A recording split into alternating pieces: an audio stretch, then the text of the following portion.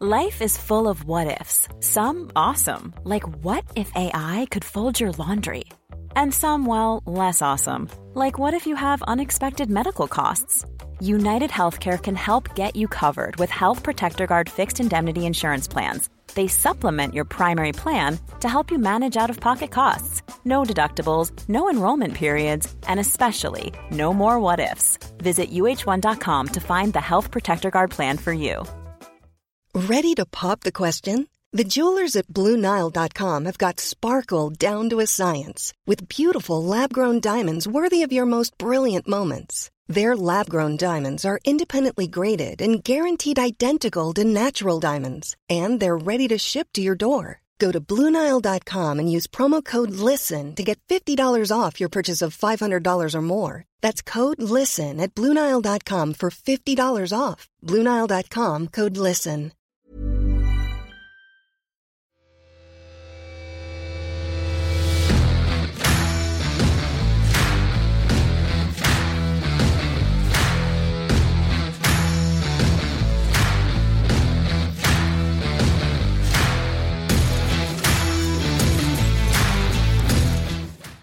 Yes, here we go. I've got my big mate, James McPake.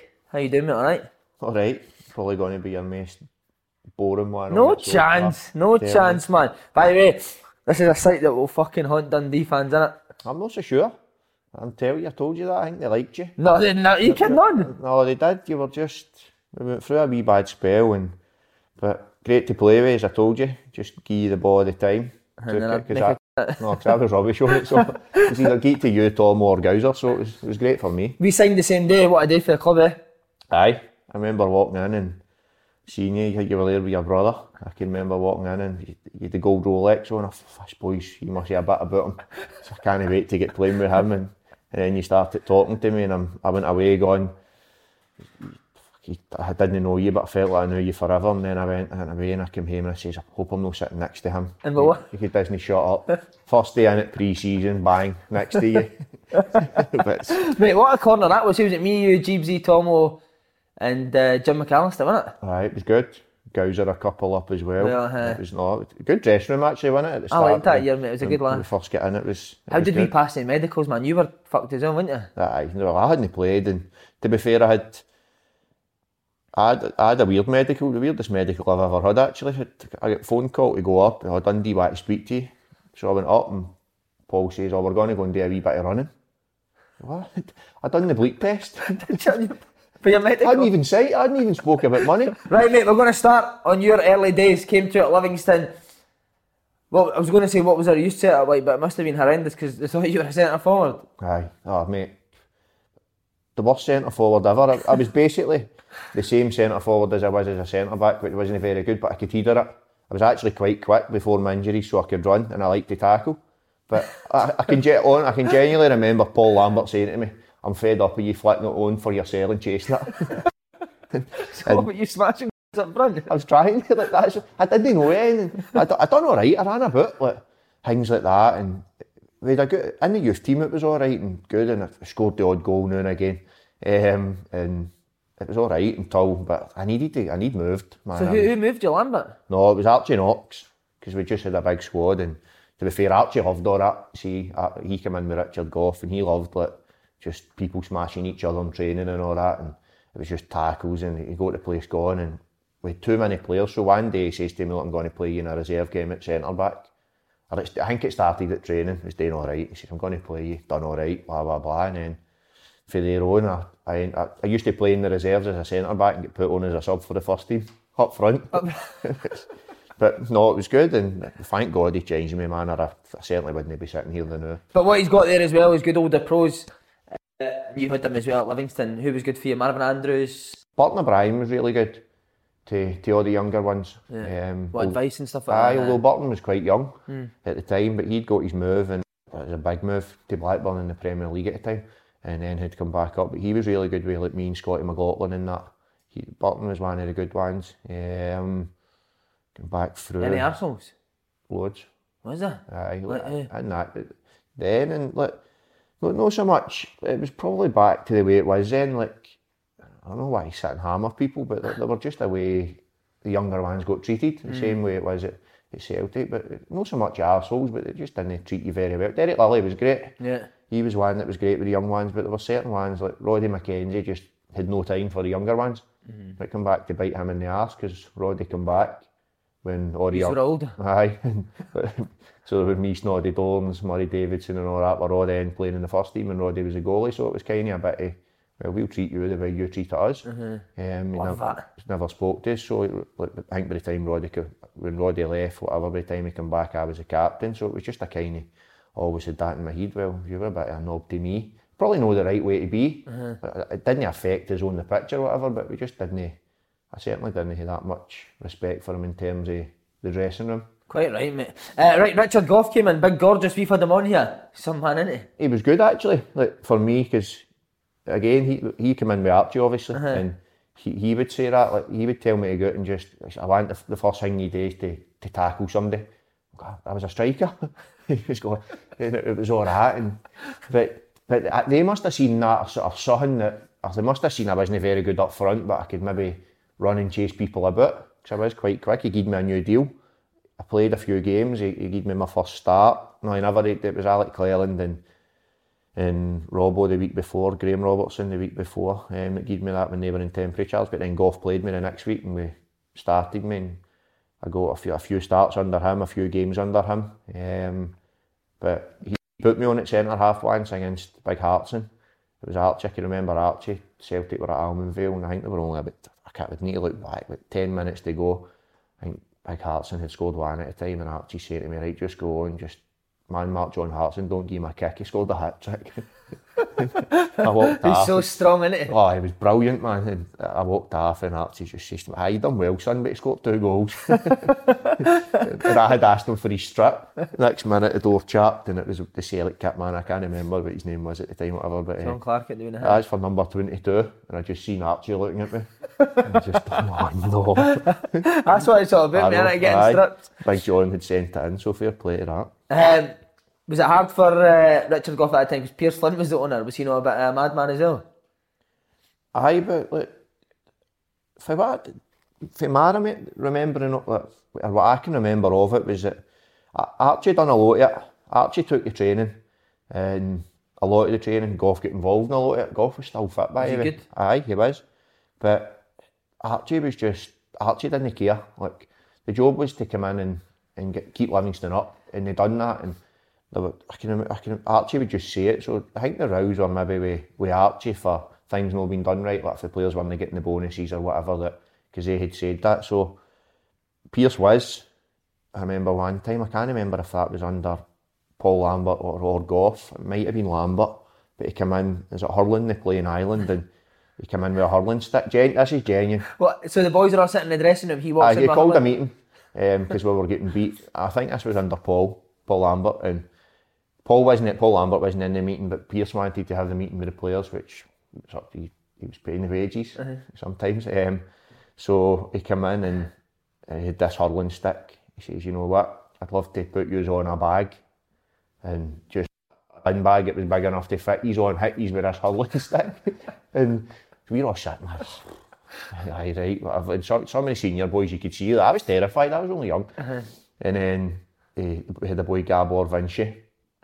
I think he actually played for Hungary. He was Hungarian internationalist, I think. And he says, "And see you, Gabor, I've got a sponsor that says he'll pay.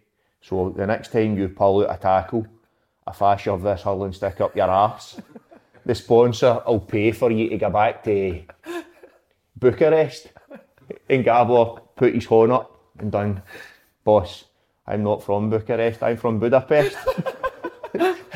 Or the other way about, whatever one was what. And that just, everybody burst out laughing, and it just killed Pierce.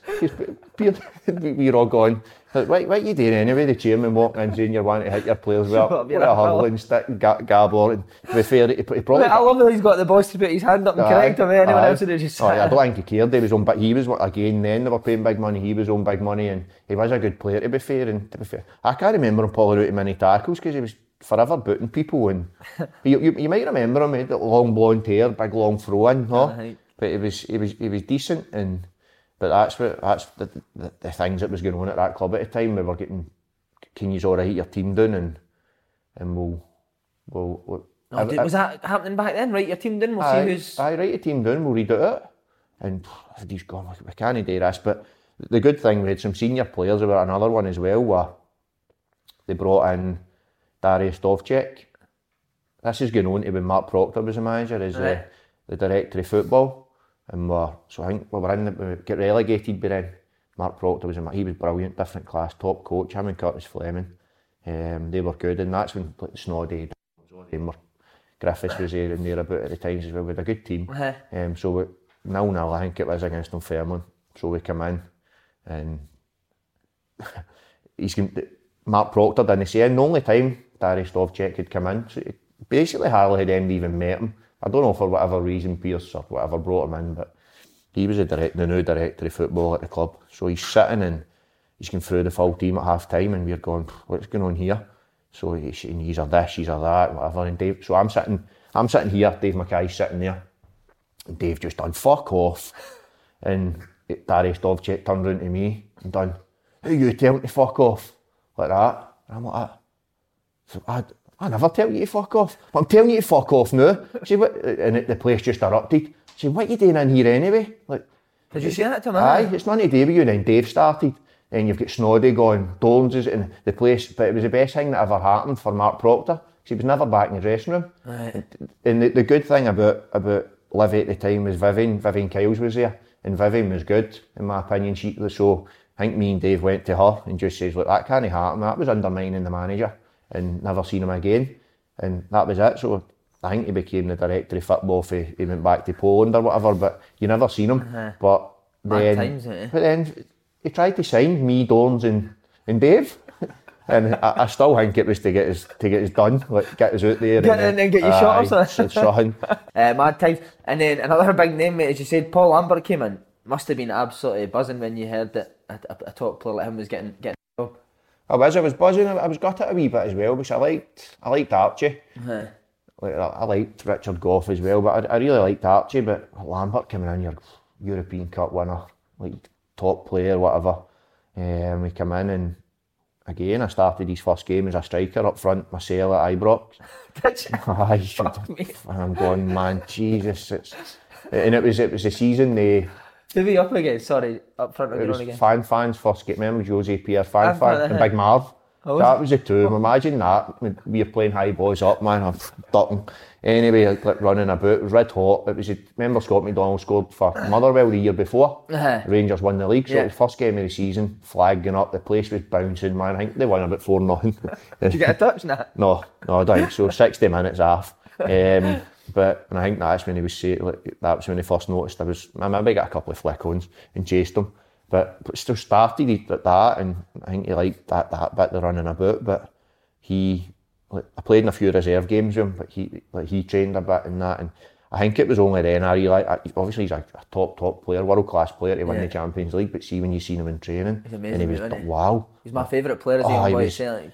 And he ended up playing for Livy, like, in games. Did he? How did he play? Aye, because we were that bad, and you must have been thinking, because he'd only retired for Celtic that season, and he think I need to try and help. And he did help, to be fair, but I played I can remember a reserve game, and we played Dundee United, and Billy Dodds was still at Dundee United, and this was the kind of thing Lambert would say to me anyway. I don't know if he liked me or no, but I had a couple of conversations when I ended up. He went to Norwich, and they were in the same league at Coventry at the time, but I'm going to be off cue here talking shite, but he says to me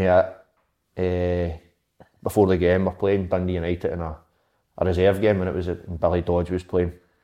So I'm playing centre back at the time. Again, as I normally was in the reserves, and Billy Dodds was playing. Lambert came up to me, he says, just going to tell you something. I was in front of everybody. He says, go out and enjoy it today and that. And he says, but see if he runs away for you once, I'm releasing you. And I'm looking at him, and you could never tell. It was always the same. And I'm going, right, and he says, I'm fucking serious. He says, see if the club don't want to pay you off, I'll pay you off myself. And I'm sitting going, I'm thinking to myself, Billy Dodge is a good player. He's a top player, I know, and I'm in my head. Shite yourself every time he runs at you. Is he still, what's he like? I'm trying to go through my head, and I was scared to ask him, is he quick, is he in? I was going out to a reserve game shite myself, thinking, if Billy Dodds runs away from me once, I'm getting released. Why can you not make it work at Livy? Just players not good enough at that time? He's went on, and I think he's had a really good career, but as a coach and a manager as well. But I don't know if maybe coming in and he'd worked with Martin O'Neill and the top players at Celtic, and maybe coming in and expecting us to be able to do that. And we weren't a great team at the time either. And I think he got to the point where he maybe just thought, no, like, this isn't working at the minute. And to be fair, I think, if I remember right, he walked. He wasn't sacked.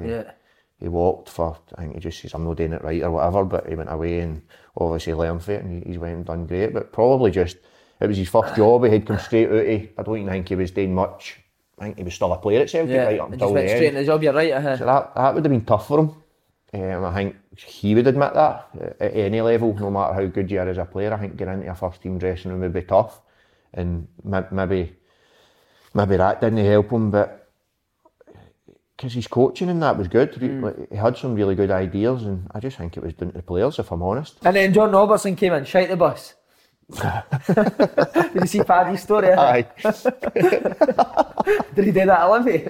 No, it wasn't so much in the bus, but he would get into the toilet. But I can't say to he's one of the managers in my league now. Done well at Inverness, hasn't he? He had. The first time he done well as well up there. He won the league, I think. And Robbo was my coach in the youth team as well. Oh, was he right? Aye. So Robbo, really good coach. Yeah. When we were in the team. So going back to when Jim and Davey and that were the manager, Robbo was there. Some massive names, mate. For a young kid, Lambert, Gough, Knox. John Robertson. Really good coach, enthusiastic, and he come back as a manager, and that was difficult, I think, because again, going back to what it was like, the way they would treat you as youth players, like the skirting board wasn't clean, so you were into 5. No, they ones, like, and then he'd come back and he'd be like the manager then, and still probably looking at me, Dolan, Snoddy, whoever, as a young kids, but he had to play us in the first team, and so that took a wee while, but in the end, and to be fair, he had the balls to play me at centre back in the league, and then give me the chance for that. So he was good. I just think he's a great manager, but must be the only manager in history that would send Snoddy on loan to Stirling Albion. They didn't get on, did they? No, I think you're right in that. That's I don't think I'm overstepping the mark here. I don't want to come on and criticise other managers, because my job's hard enough, and I've been criticised enough, and rightly so, because at times I've been really poor. But why would you send Snoddy on loan anywhere? Never mind Stirling Albion when we're at Livingston. Did you believe it when he got? No. But could you see it coming, like with arguing quite a bit? Well, to be fair, they were arguing. Snoddy offered him a square go. Did he? Aye, in the dressing room. Says one an argument happened. Snoddy says, right, one then me and you square go. Says, and if you don't want to see me knocking fuck out you in the dressing room, I'll take you into your office and we'll have a square go. That's tremendous. That was Snoddy. And Snoddy was being serious. But I just think he got to that point where he probably couldn't believe he wasn't playing, and we couldn't believe he wasn't playing. But look, managers have that with players, and he went and he got Stirling Albion promoted, and I went to the final, and I think it was Snoddy and David Bingham up front, and for the ones that can you remember? Bingham was a player as well, mate. What a player Bingham was. I know, and like, because he was at Livy even when they were in the Premier League when they finished third, and I go, fuck, what, Stirling Albion, we would take the two of them back, and the two of them are playing for Stirling Albion, the league below us, but for nobody could believe that. For Snoddy, that was, for me, the way that came about, and the way Snoddy got treated at the very end at Livy, for me, was just madness, because you look at what he's went on and done. And Snoddy was great in the dress. Snoddy there were no badness. Snoddy was brilliant. Aye, but he was serious, and he trained hard, and he was, even then, he was a good. That's what I was going to say to you. Could you tell that he would do what he's done? No, I couldn't tell he would go and like move for £4, £6 or £8 million or whatever, because you could tell the same way. I think, like I said about Griffiths when he was young, Dorrans. I always thought Dorrans was the one. I loved Dorrans when they were younger. And he, for me, and Snoddy, the two of them were brilliant. And if I had to have picked one that would have went on and played as much as they have, of both of them having the Premier League, I'd have said Dorrans, just for whatever reason. Everybody's got a preference, but one of them could have done it. Right, just last bit on Livingston, mate. Was it a shame to see how far they'd fallen when, obviously you were there when they were third, they're paying the big wet wages. When you leave, you see the state the club's in. Was it sad to see? Aye, it was, but I think it was all down to their own mistakes as well, a lot of it, and because it was a good club with real good people. But there you go, you had Robert Snodgrass that you sold to Leeds with a sell-on clause, and two mad Italian owners come in and sell the sell-on clause to, or that might have been Dorn, one of them anyway. They had a sell-on clause 30% to, I think it was Snoddy, whatever, one of them anyway, but they had a sell-on clause of 30% and they ended up selling that for 10 grand just to get some money in. Oh my Snoddy God. moves for whatever he moves for, so have I got sympathy for them as a club, for their fans, aye, but no for the owners. Like the owners were, the Italians were, like they were mayhem, man. Like, Any stories about that? I don't know, like we'd get our wage slips and said, yeah, these go boys, you're getting paid, and the wages would never come in. And Roberto Landi came in and he came out in the paper and said we would levy in the Champions League in 3 years. We're reading the paper. Fuck me, man. I mean, and it got to the point with me and Dave Mackay, we weren't, and this isn't right, our attitudes weren't right there, but we weren't getting paid, so we had kind of, our heats had gone, and all he done was shape all the time. Oh, fuck me. But, and it had all had to start, and the Astro at the back of Levy. So it would be like, he had a wee, I can't remember the guy's name, Victor Bellini or something, but to be fair, I think this boy was a player of 600 games in Serie A for teams and all that, where Roberto Landi was a goalie that played junior or something. But they had, so that we Victor would chip the ball in, and we had to, so what we had to do, they would shout if it was a clearance or if we had to take it down and play a phase. Yeah. So if they'd shout clearance, me and Dave, we'd boot it out of the fence. And that's the point it got to. It got one story as well, because Lee Griffiths was there, so they had me, Dave, Lee Griffiths and Murray Davidson, and it was rumoured teams were looking at us. And 1 month we were the only ones that get paid. Just to keep you happy, like? Aye, but we're walking into the dressing room and all the boys, no paid again, and I'm going, I got paid. And That's horrible. Dave's going, I get paid too. Oh, so we had to go and like, this isn't right, and it wasn't, it was they were in absolute shambles. But I'd signed that deal, and so I'm looking and going, I'm not getting paid here. So I phoned the physio or what, and I says, look, I've got diarrhoea, I'll not be in tomorrow. It was wee Keegan Jacobs, I got him to bring my boots. He came and met me at Deer Park, flew down to Coventry. So I'm sitting in Coventry, and Livy physio's phone, how are you feeling and all that? So I'm feeling all right, blah, blah, blah, all that stuff. And then eventually the deal got done, as long as I said I signed a non-disclosure that I can't speak about the Italians, which doesn't matter now, I don't know what they're doing anyway. They own the Tony Macaroni, didn't they, up at Livingston now? No, they own it. No, I'm not No, sure. they fuck no, but they used to take us up there for a pre-match. I know they still do that, but they used to do that. And mate, we stayed in a hotel for a month for pre-season in Livingston. But I swear, because that's what they done. Every day we sneaking out. Imagine staying. Like, I would tell, but live what, 20 minutes away? Dave Mackay stayed 8 miles from the hotel, and that's what they done in Italy. They went in months training camp. You probably heard about the Canio, mate. And so the captain. I was the captain. Nobody could get up and leave, but until the captain had finished. We done that as well. Dave's sitting, fuck this, man. Any chance you hurrying up? And I'm going, I'm really hungry. and in the end, I had to go and say, look, this isn't right, and whatever. But so we're at one, so I went down and they're phoning me, all right, and whatever, and blah, blah, blah, signed the deal, and they done, as long as he signs a non-disclosure. So I had to send a fax, but the fax was obviously coming through for Coventry's stadium. When you'd said you'd had diarrhea and you were in the house. Aye, so I had to send it to my sister. My sister had to doctor it, send it to Livingston, and then if I gave up my last month's wages, so I accepted that. I hadn't even paid for 3 months, and they were wanting me to give up my last month's wages.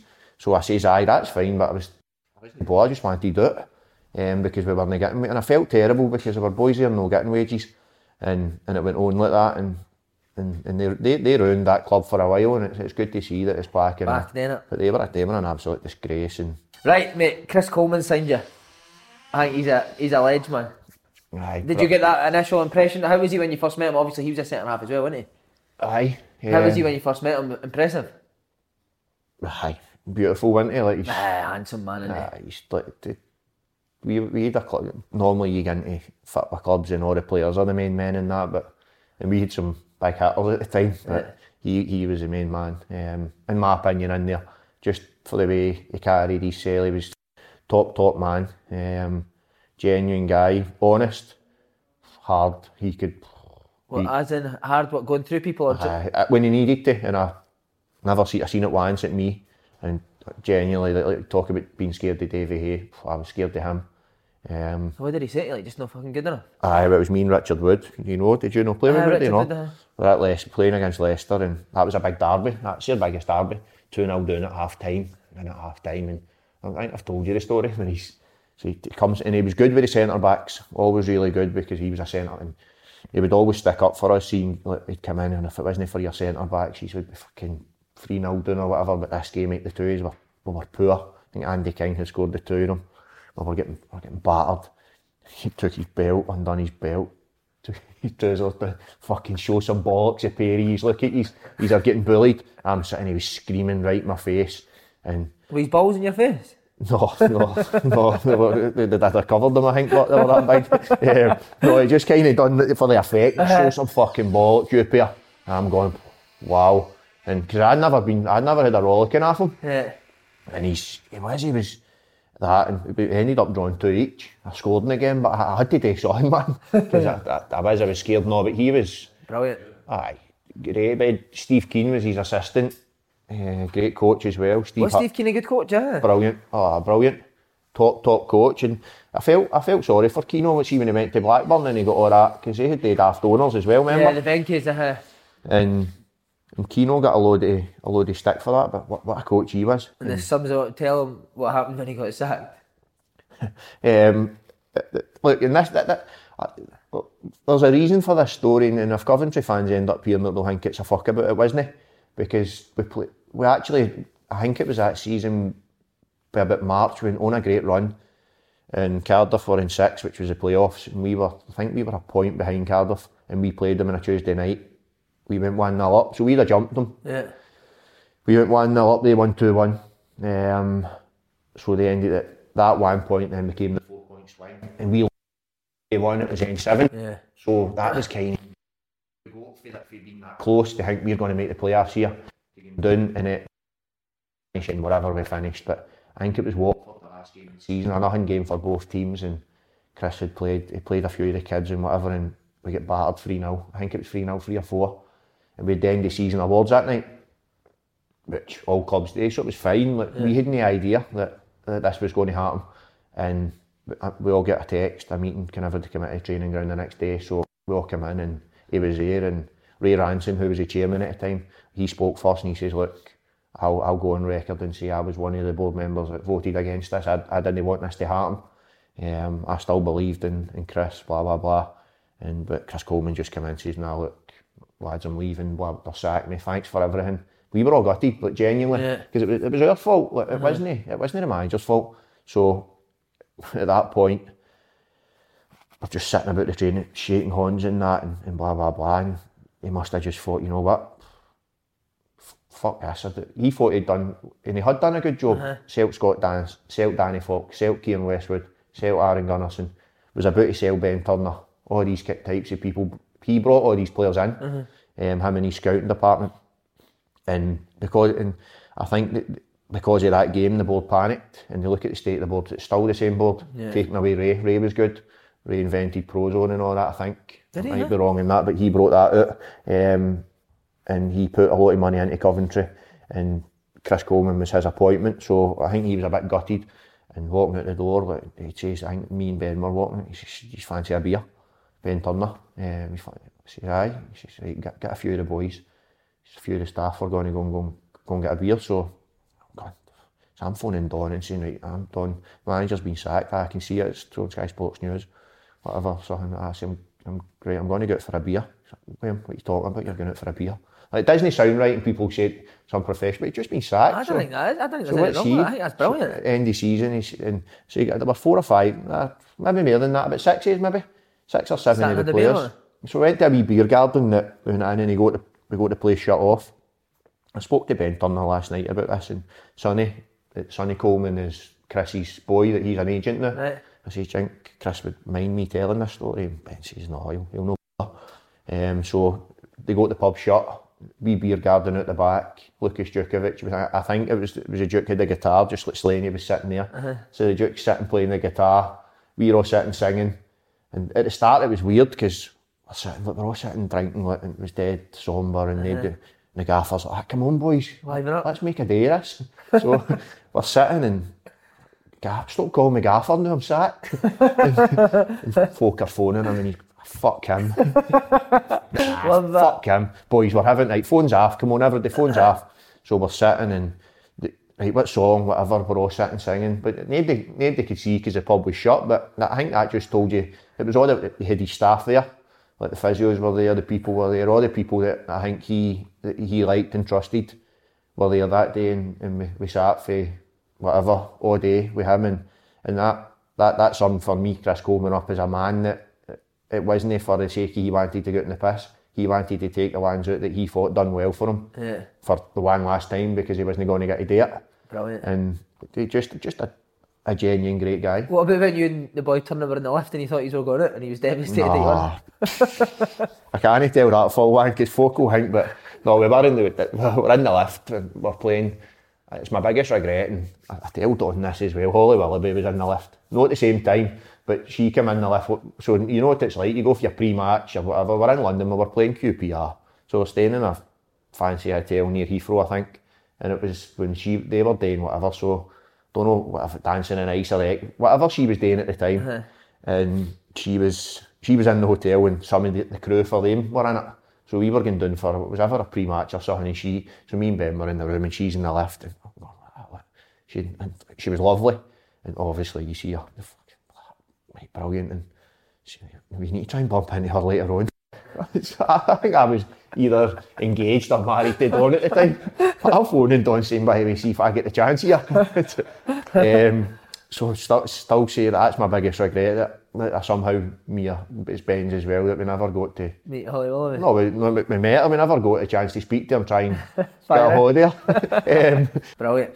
Just finally on Coventry, Eddie Boothroyd came in. That guy loves to leather the bone.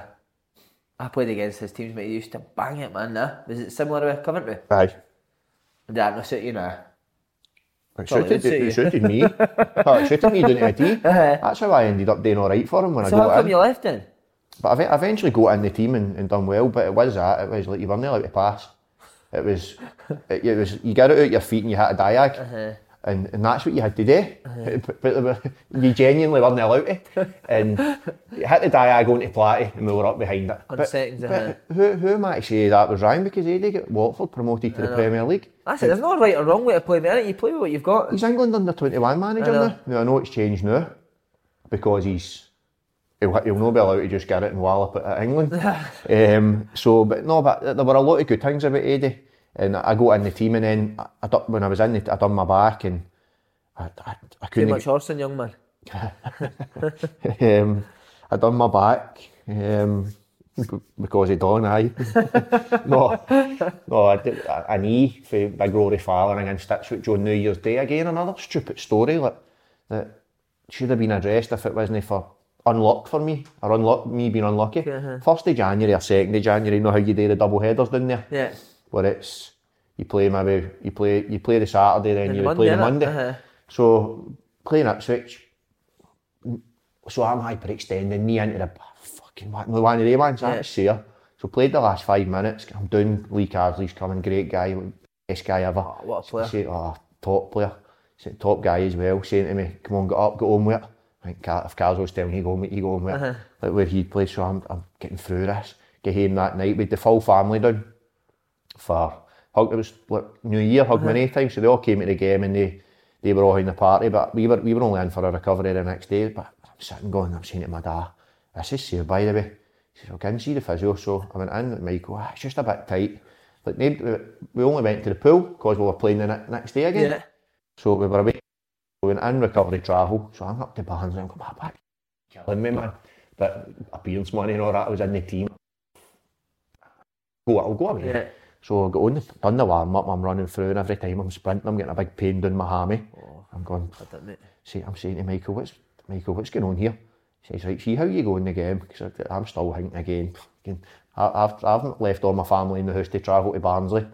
I'm not missing out on this appearance money, and then if we win, this win bonus as well. Being selfish, but fuck it, that's what you do it for, innit? You do it for to try and put, being horrible again, to put a roof over your head. But so I'm going, right, I'm all the way up here now, so I'll give it a go. Went out and I genuinely, but that's been a bit dark. Give it a go, and we've in 5 minutes. I knew this was bad. No playing was bad, but missing your stag do, man. Your pals went on your stag do, but you didn't. Aye, because of that back injury. So I can remember going down. I got done in May, and that was talking to the surgeon, and we're going, right, where are you going on holiday and stuff? And I think we had Vegas and St Lucia or something booked for the honeymoon. Right. Mate, so he said, nah, you're not going. I'm back with the £2 in that honeymoon. So we're sitting and I'm going, oh no. Next week we're going to Magaluf for my stag do. So I goes, what about? Well, going to Spain. Anywhere in Europe's fine for your honeymoon. Done. Right. I said, what about going to Spain next week? Done. You winding me up? I'm operating on you tomorrow. So, oh no, so into the chat to the boys. It wasn't WhatsApp, it was at Blackberries again. I think, lads, look, I can't go on this stag do. And they're all right, and right, that's fine, we're cancelling it and all that. I got out and I phoned my best man. I done, you can't cancel it. I says, he's what pays your money, just go. So they all get the Coventry shop with face masks. So they all went with the face masks and done all the stuff, and I was getting pictures and all that. I'm killing line out my box. Oh, mate, that's the worst, man. It was a shambles. So I says to Dawn right away, because she was all right. She had her hen doing Marbella and all that, and I says, but next year I'm in a stag do. So I think I must be one of the only guys that had his stag do after he was married. See, to be fair, all the boys still came. Who? All the same boys that went on the first one came again? Aye, most of them all. Aye, I think an extra couple. Just the first one was that good. I think the first one was better than the second one, to be fair. For the Aye, we just done the same. Who went Dorns? Dorns was there, aye. Footballers, Dorns, Big Ben Turner. Wee Stephen Weir. Wee Weir, yeah. It was another one. He was one of your good mates. That living with me, aye. Still one of my best mates. So that the aim, and then all my mates, and try and came Dells. Did you not get chucked at the hotel? I don't know how we never. Genuinely. The only thing you weren't allowed to do in this hotel, I can't remember, is it the Real Barracuda or something? I might be wrong, but it was an all-inclusive, right? But the only thing you couldn't do, genuinely the only thing you couldn't do was take a Lilo in the pool. I swear. Somebody take a Lilo, boy, get that out, or you're getting flung out, sign an agreement, so you get a warning. So Dorn's come up with this brilliant idea, didn't he, one day? So he's like, come here. So we're all down at the pool, it's whatever. I can talk about the Dorn's, I know I'm his manager now, but this was when he was my team, my mate. So it's different, and we're going back 10 years, so I'm quite happy talking about him doing this, but come here, what is it? I go to these suits. What are you talking about? The morph suits, see the thing that, she's, we'll put them on, we'll just start running around about the pool and see if the lifeguards can catch us, see if they know what we're doing. So, right, brilliant. Genuinely, he had to fix mine, I had to fix his. You know the ones I mean? But not even... Can I see your face, your full face? Is it? Everything's covered, right? So, we're walking out of our room, all the boys were up. Or a couple of them were up anyway, some of them were down at the pool. So my daft mate, Capu, he sees us. I think it's a good laugh. He grabs a fire extinguisher. But it's one of the ones that it's no water, it's no foam. I think it's like the powdery stuff. Pure dry, It starts scooting this fire extinguisher. Me and Dorns can't breathe. We can't see, we can't breathe. So we're sprinting about this hotel. All the stuff, the balconies are open. All the stuff's coming out, the folk at the pool are looking up, they think the hotel's going fire. I genuinely thought I was going to die, and so did he. He done a big Ben Turner room. That's what we were walking by. His door was off. All his gear covered. And it looked like you'd walked into a scene out of a film that, I don't know, where the full place had just been burnt out. All the stuff. So we like, that shit. So eventually, like we got it ripped off. we're going to kill Capoue, Ben's going to kill Capoue, because all his gear's ready for the full fourth floor. He'd had some good gear as well, Ben Turner, eh? It would have been deer stuff, aye. He's thrown it off the balcony into the pool because he's raging. And he's a unity, and he was proper raging.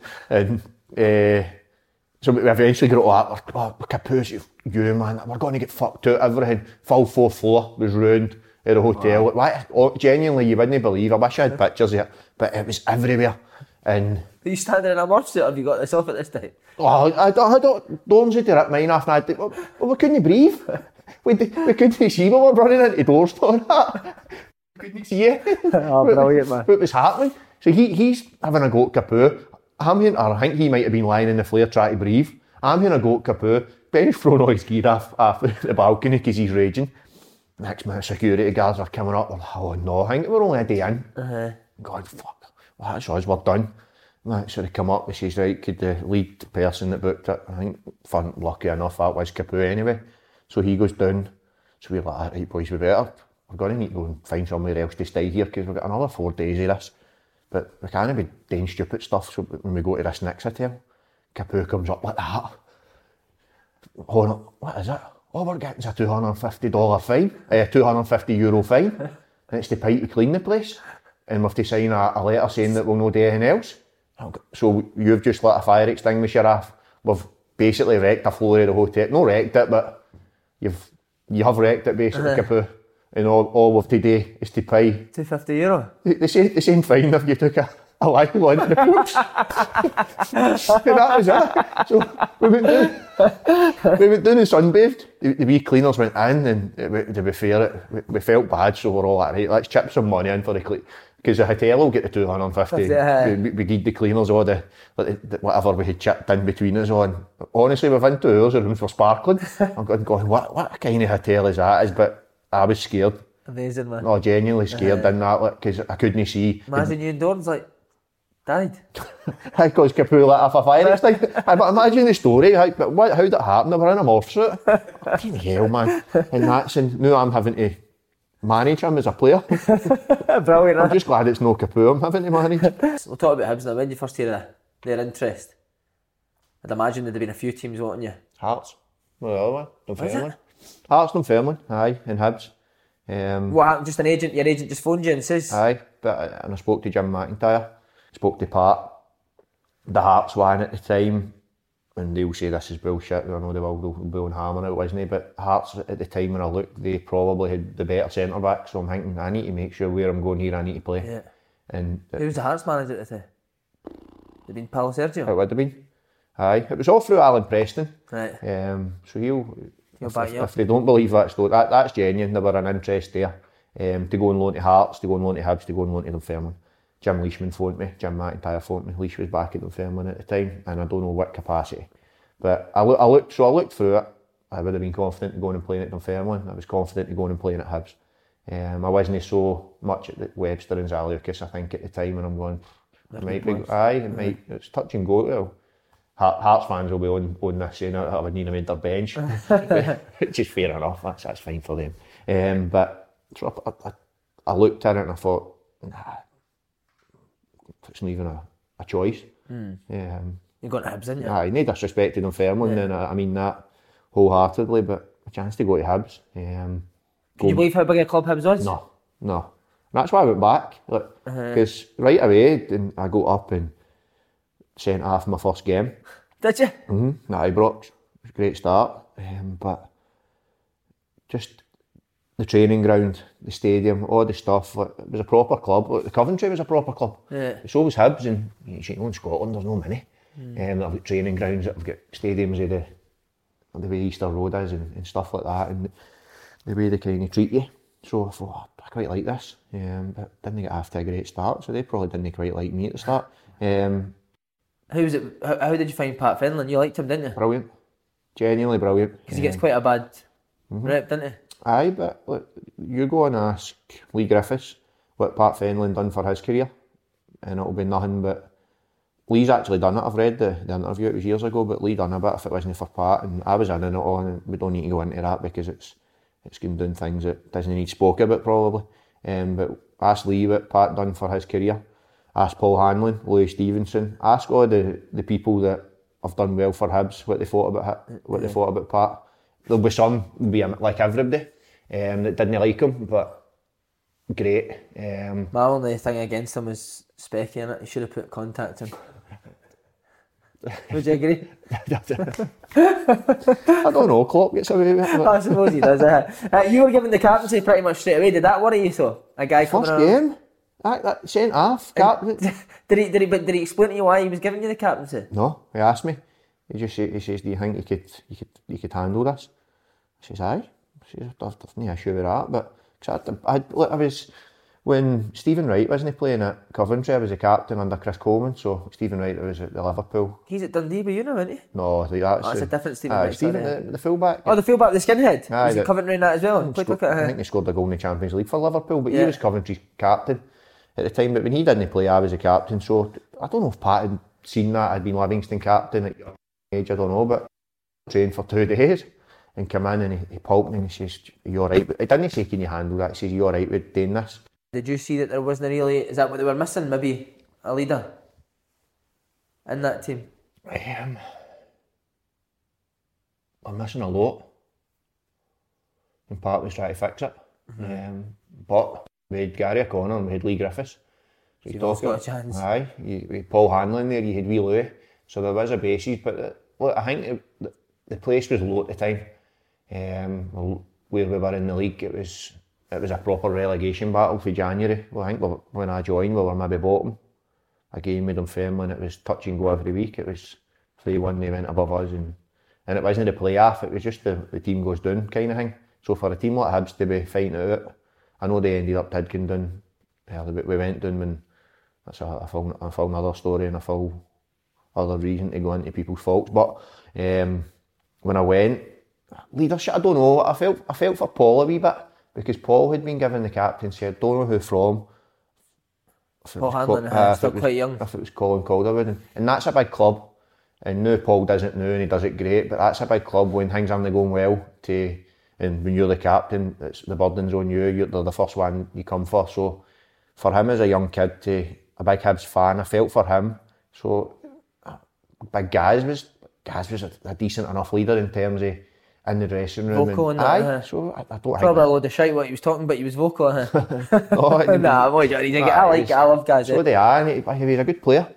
Really good, obviously a good player. You see the career he had, so that's why it annoys me that people look at that and say that was this and that was that. But obviously it goes back to 1 or 2 games, and I get that as well. But it probably just needed a shake up. Yeah. And that's what Pat thought. I'm going to shake this up a wee bit and give them a shot by making somebody I've brought in the day the captain. And did Gaz Gaz obviously being a Hibs legend, did he have any problems with you being the captain? Was there any never said that? No, at the time I think he did say on here he was a bit annoyed or something. That he never got it? Aye, because Gaz was doing it. I think it was going between Gaz and I don't know if Paul was still doing it, but Ian Murray wasn't fit. But I think Gaz had maybe said a bit, which I can get as well. But I had no issue. Look, I wasn't there to please people. I wanted to, and this is before I realised how much I loved that club, that I was there to get fit to go back and play for Coventry in the Championship. So that was your first thought when you went to Hibs? Aye, absolutely. But then I quite quickly went, nah, this is a place for me, if it could work out. Yeah. So, but at the start I wasn't caring what they were saying, and he's a captain, how the fuck somebody that's walked in. The manager chose it, not me. Yeah. I went out and made an arse, get sent half at Ibrox, we get beat 4-0. So what did Pat say to you after that game? Anything? No, I think he was moaning at the ref because he says I shouldn't have been sent off for my second booking, but he never said anything to me. But the next week we played Kilmarnock in the Scottish, and without talking myself up, I had one of my better games for Hibs. Yeah. So but I had to. I probably wouldn't have been playing for Hibs. Every day was just a different story for Gaz. What was the story? What he was doing, and I loved his company. To be fair, I liked him, and you know what? And people, I think he got a bit of a hard time after the cup final that I'm sure you're going to talk about. But it really did hurt people like him. Yeah. And I know it's easy to say, but he and you see the things that come out directly after the game and things are raw. But I seen it first hand, and it got to a lot of them. Like your Paul Hanlon's, Louis Stevenson, Big Gaz. It hurt them. It genuinely did. I'm not saying that it didn't hurt me it did hurt me, because by then I was fully into Hibs, but there were boys on loan that, in my opinion, didn't give a fuck, genuinely. We'll come to that, right? But just his strike partner as well, Lee Griffiths. Come on, give us your best Lee Griffiths stories. What a boy he is. So you know him as obviously as a kid at Livingston, to then go and play with him again at Hibs. Was he exactly the same as he was as a young kid? Aye.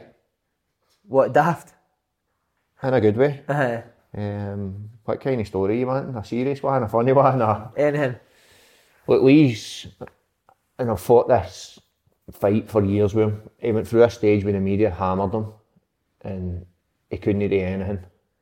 He was doing this and there, Griff. Well, here's one, for example, that I do get. I'm sitting on a bus we're sitting at the Marriott to meet. So we trained in the morning. We were going to Aberdeen to play Aberdeen, so you could go away and have the afternoon. We'd done our session in the morning, meet at the Marriott at 4 o'clock to travel to Aberdeen for pre-match to stay Friday night playing the Saturday. So I'm sitting, and his big mate Luke, is it Clark? Guy. I think it was either a tweet. It would have been a tweet back then. I don't think Instagram was about. Jazz, it's Luke. This is my number. Can you phone me? So we're sitting on the bus. You're sitting with Lee Griffiths? No, Lee's not on the bus. Right, okay, Lee's late. Right. Right. So I'm sitting going, Pat, his mates just text me saying, can I phone him? Pat's fuming. You better fucking phone him then. I'm going on, no, what's happened here? So I phone him. Lee's been arrested, or he's been lifted. Right, what for? Stealing. What? Stealing bottles of Lucozade out of Tesco. I'm like, what? I said, can you let the manager know? So we had a security guy, Robbie, there, that came to all the games with Hibs. So he knew works with Hearts. So I went down and I says to Pat, and Pat says to Robbie, fuck him, we're leaving him, go and you get him. And sort it out. So a bus went away up, sitting at a pre-match at 7:30, whatever, no a pre-match or evening meal, 7:30. And he walks, okay, alright lads, as if nothing's happened. What are you doing? It was a misunderstanding, I can't work the machines. So he was on his will's wages. And the press are saying, oh, this is Lee, he's doing this, he's doing that. No, it was a genuine mistake, I think. But they crucified him for a time, and all this stuff, and I was forever that was saying he's a bad influence, he's this, he's that. He was brilliant running about the place. Great in training, worked his balls off in training, trained, just loved football. A bit like Snoddy, just came alive in training, but great in the dressing room. A winner as well. Aye. Was it him and Billy? Did he not fling Billy Brown about? Aye. I never seen this because I was in shock on the treatment table. But they were out at training, and I come into the story a wee bit later. But I think what happened, the games were going on, and Pat had stopped it, I think. Now sometimes managers say, great, you've done enough lads, the standard was good. I think it was for the good standard. I'm hoping it was for that and not the bad standard. But like lads, after the third round, they stopped it and I think, come on, go for another round. And Billy jumped in and says, no, that's it, you're done. Come on, fuck, you know, like the players are like, play again, another round, man. And I think Billy says something like, this is about the story I'm getting. Billy says something to him, I don't know what you want to play, you've been shite all morning. Suddenly, decent for Billy. I know. I think Billy, I don't know if Billy said it as a joke or whatever. I've only heard this second hand. And he's like, who are you talking to? You prick or something. And Billy walked towards him. The wee man just grabbed him, flung him to the ground. And that was it. Like, what, people are coming out and saying it was a headbutt. It was nothing. That was it. And the two of them were fine. And I think they got on well now and all that. But that's what happened. And so he comes storming in. And you just see he's in for everybody else, and locker I didn't see him, but locker emptied, and don't know if you've been to the Hibs training ground, but the treatment room looks out to the car park. Right. So he's, look at a bin bag. So I'm maybe lying, it was probably my back, so I'm, what the fuck's he doing, man? Any of the rest of the boys are in, I think he's been recalled back to Wolves or something. So I'm lying, the next minute, or maybe 10 minutes later, Pat comes in. You're going to need to go and get him. What do you mean go and get him? He's away. So he's away. So Pat tells me the story. And I go, right, so how am I going to go and get him? Where will he be? And Pat's going, well, he's not going to be fucking far, is he? Because he can't drive. What was he walking? So I jumped in my motor and he came out of Trinent, it's a back road. I get him. And he'd walked all the way through Trinent with his bin bag out his back. And I pull up at the side, so he's right in. Fuck off. So what are you talking about? Get in the motor. No, I'm not going back here. He says, no, they're going to paint this picture that I've done this and done that again. I'm fed up with it.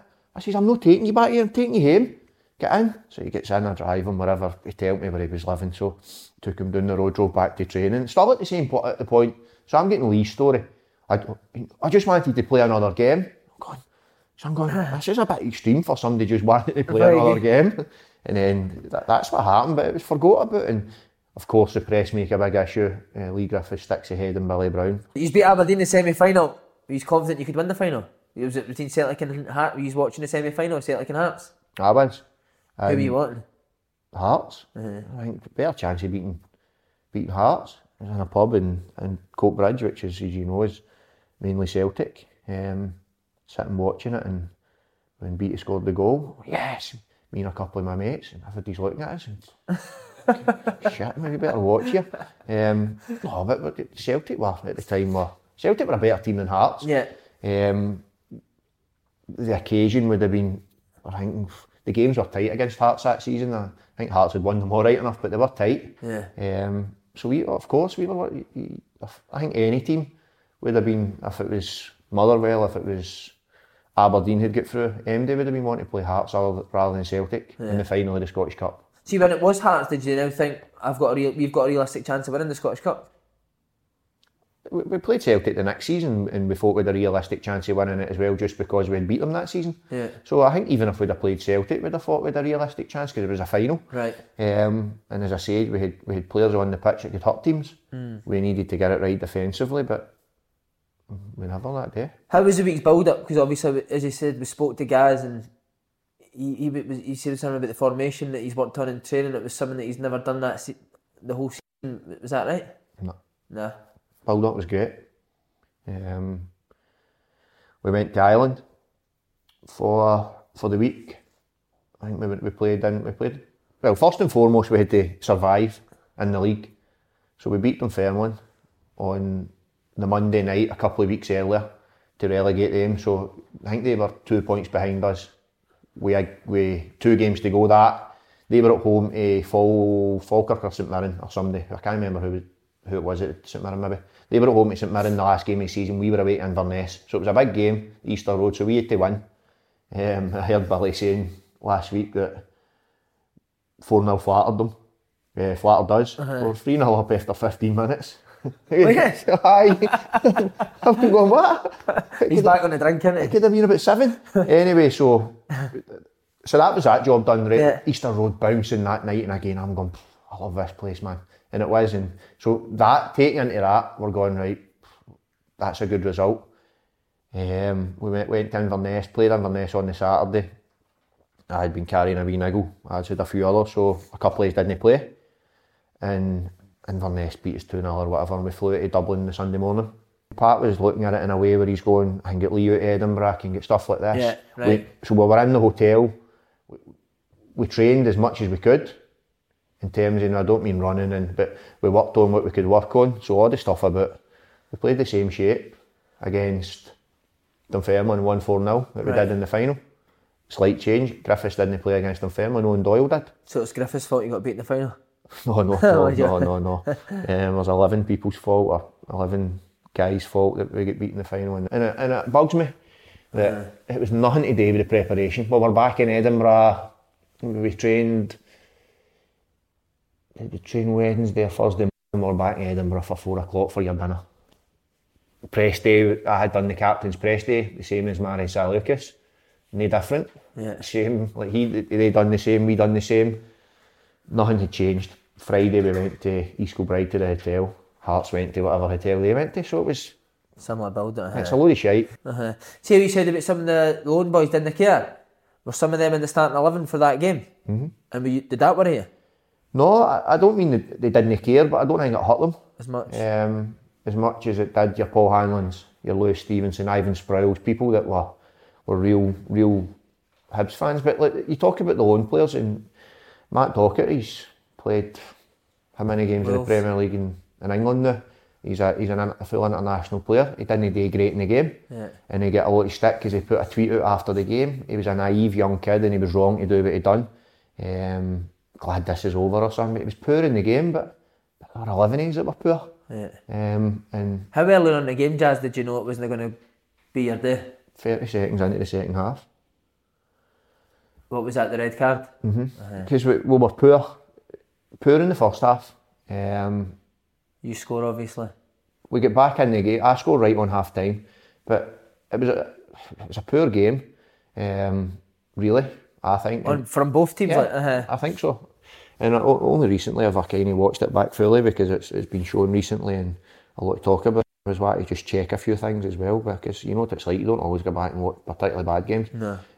But it was a poor game for both sides and we couldn't have been any worse in the second half than we were in the first. So we get in at half time and right, things get said, bang, like we'll be better, we'll go out. So we go out and within 30 seconds or whatever it was, a minute. So within a minute of football, we went from 2-1 down to 3-1 down and a man down. But taking away the 15-minute break in that minute. So I score and then if you take that break away, they score their penalty a minute later. What's your man thinking? And that's the only, look, you can't, we could talk about that game all day and well, we couldn't because I wouldn't, but it gets spoken about a lot. But I'd love to have got by that first 10 minutes just to see the game should have been stopped on the halfway line, the chance to foul him on the halfway line, then they foul him. To be fair, the referees don't do themselves any justice, not so much Craig Thompson, who admitted to me afterwards that it wasn't him that made the call, it was his... Did he really, yeah? It was a foul, yeah. It was outside the box, but we still would have been down to 10 men, so we'd have been fighting a losing battle, so I'm not making an excuse, but it wasn't a penalty, it was a free kick. But right away, you've went for going, we've got the full Hibs end, bouncing, getting in at half time, thinking we're back in this game. We're thinking we're back in the game, we get a few things sorted that we think that was going wrong, as you always do. And then within 30 seconds, bang, body blow, and you're going, it's going to be a long 45 odd minutes. Is that the worst 45 minutes of your career? Yeah. Yep. By a mile. But just seeing the Hearts fans celebrating and keeping the ball. Not so much for them, I wasn't too much caring about them, it was more for the Hibs fans and the people that I knew that were hurting, that were so desperate to, I wasn't whoever it was against, but you had Paul Hanlon that was a die-hard Hibs fan, Louis Stevenson, die-hard Hibs fan, Ivan Sproul had come in and had became a die-hard Hibs fan. I know that sounds daft, but yeah. I had that point, had got myself right into the club, and it was hard because we had let a lot of people down, in Pat as well. We'd let Pat down badly, I think, that day, and watching it back, there's nobody to blame in that game other than the players, and I'll not see any different. Shape, look, you can talk about shape all you want, whatever. I think they scored for 3 set plays. They won most second balls. Talk about shape all you want. That comes down to individuals, of course, and when I've seen it back now, there's a few individuals that, and I'm one of them I'm not sitting here saying I was good in the game. What, you the shocker? I wasn't the worst, but I was poor. I was really poor in the game. We were all really poor, but there were some that were ridiculously bad. That when they watch it back, I don't think they'll be proud. None are proud of themselves, but I think when they watch that back, they'll be ashamed watching themselves on that pitch in a National Cup final. Yeah. That's my take on it. I need to ask you, I know you probably didn't like speaking about it, but scenes like the dressing room afterwards.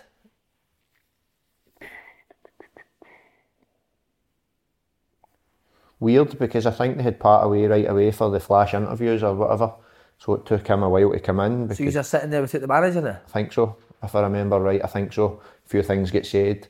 Who would be saying them, you? Or coaches? Coaches that day. Just with the nature, I think, of that.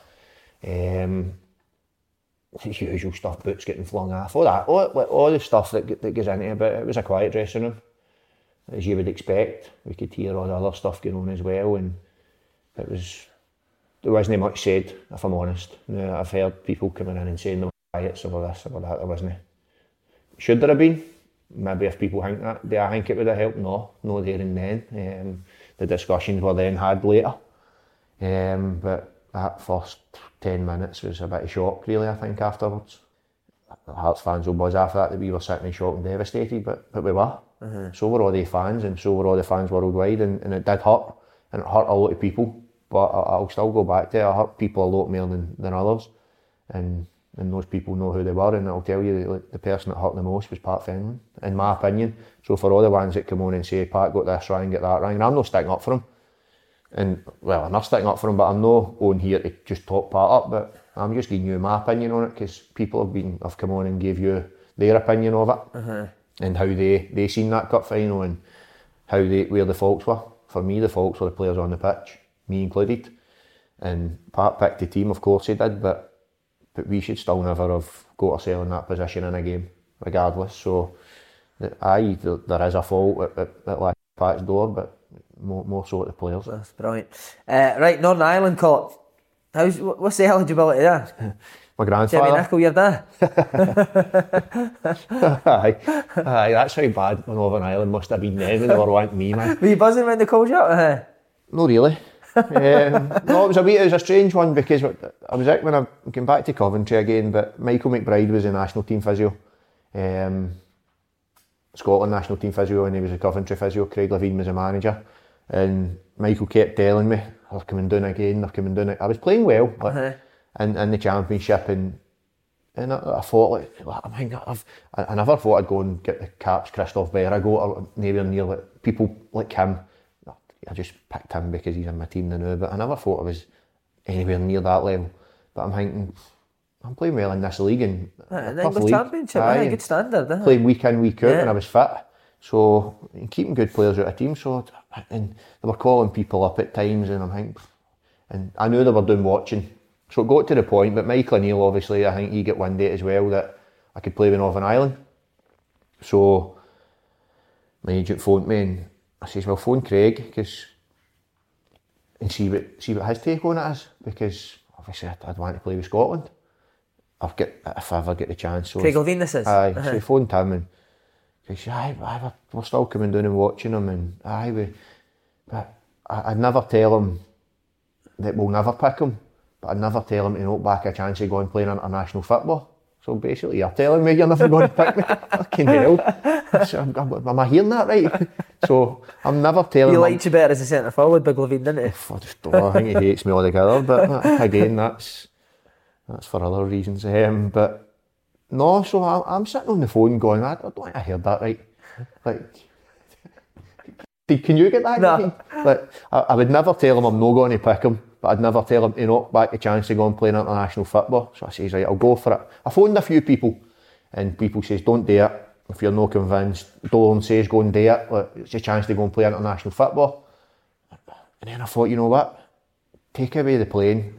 Steve Davis, Johnny Evans, all these people. Like, I'm going to go and train with them. See how you are. See the trips. Well, it was Holland. The first game, maybe one before it that I had said I'd consider, and then the Holland game, a week before the Euros. That's going to be bouncing. Like they were at the Euros. It was our last game. Where was it? Amsterdam Arena? Aye, packed. Like, it was a final game before the Euros, and stupidly, I'm thinking that'll be brilliant. What makes you think that's a good game? You want in Azerbaijan at home, mate? I'm saying, by the way, this is going to be magic. What an atmosphere it's going to be.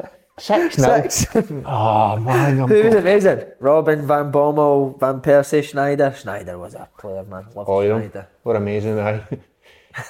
Robin, that I can remember. What did they have that, like, your championship SPL strikers didn't they? What a question that is, eh? Well, I think that they had, like, I don't know, I think you could even say there's players in Scotland that have had that. I think when you played against them, like Van Dijk, I just think he had something that you knew, when you've played against, you just knew that, like, you could tell for the start that he just had something that I think you can sense with the players, like, and even when, like, even at some of the ones, Jordan Henderson came on loan to Coventry, and he wasn't the Jordan Henderson he is now by miles, but you Something knew about him.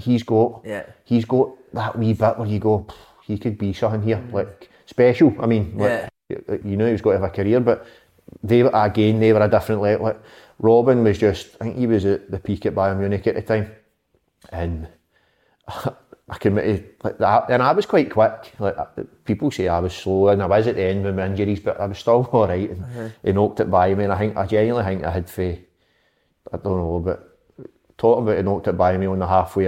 So I was on the halfway line, and he would have been about 10 yards behind the D. And I think, and honestly, he catches up with me, and I just need to nudge him and foul him. I'm like, fucking hell, where did he come from? Like, and I'd never experienced that. Like, that was thoughts of Billy Dodds all over again, wasn't it? Aye, I'm thinking Lambert and Billy Dodds and going, no, that was. I thought it was Billy Dodds running by me. No, but and I tackled him, and it was a bad tackle, but I'm thinking, I can't let him. And he just, and no, they cannot talk English. And this is what I can remember from the guy. What are you doing, man? I'm not putting on the accent. You're better doing it, because I'll make an arse it. But he said, what are you doing, man? I've got a tournament next week. And I just kind of like... Robin said that to you? I did, and I've got the tackle. I'll be able to find it and say, it's a bad one, right? And again like that, but I'm thinking, because I need to stop him, because he's going to make me look stupid. What are you doing, man? What are you doing, man? I've got a tournament next week. And I just kind of... What did you do, fuck off? No, I just kind of looked at him and done... like that, and I think we were 5-0 down at the time, and I'm going, oh no. Amazing. Did you get a strip? Aye, Huntelaar. Oh, Huntelaar, did you? He came on, I think brilliant. So that I think they took Van Persie on, and Huntelaar, I think, was having the season of his career. And I think he was at Ajax at that time. Yeah, he's coming on, and his elbows are then hitting me in the face, and I ended up playing the 90 minutes, left-sided centre back. Took Van Persie off, brilliant. Huntelaar's coming on, and it was. What did Michael O'Neill say to you after the game? Was he bothered? He was bothered, because he, at that point I think he'd seen the change. Because Michael was great, like, he really was. I've interviewed him, I was impressed with him. And it's weird that I'm saying this, because I must have went on 7 trips and get 1 cap. Never even got on all the other trips. But he would always pull me and say, look, thanks for coming, or he'd phone me and say this, whatever. And talking about man management of that, and he'd always say, like, he would say, One size fits all seemed like a good idea for clothes. Nice dress. It's a t-shirt. Until you tried it on. Same goes for your healthcare. That's why United Healthcare offers a variety of flexible, budget-friendly coverage for medical, vision, dental, and more. So whether you're between jobs, coming off a parent's plan, or even missed open enrollment, you can find the plan that fits you best. Find out more about United Healthcare coverage at uh1.com. That's uh1.com.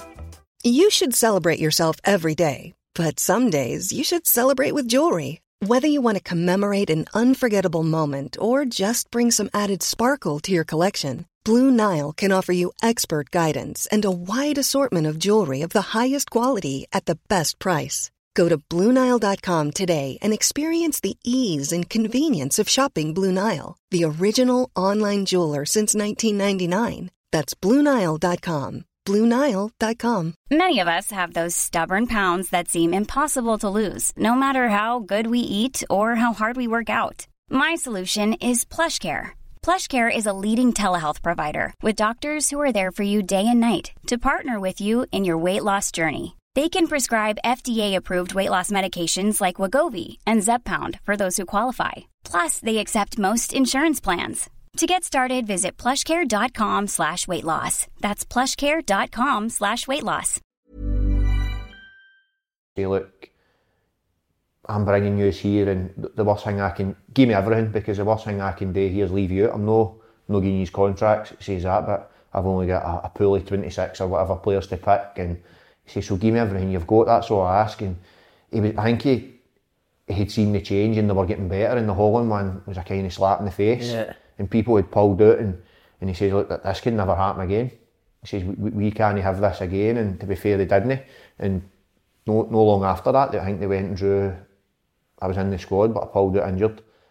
It kills me that I did. I think it was a draw. They either drew, they beat 2-1, and Niall McGinn scored against Portugal. Yeah. Ronaldo scored for Portugal, I think, and away to Portugal. And I'm going, like, I missed out on that one, but I went on other trips I went on, and it was great experiences, like training with like the likes. Like how good was Evans?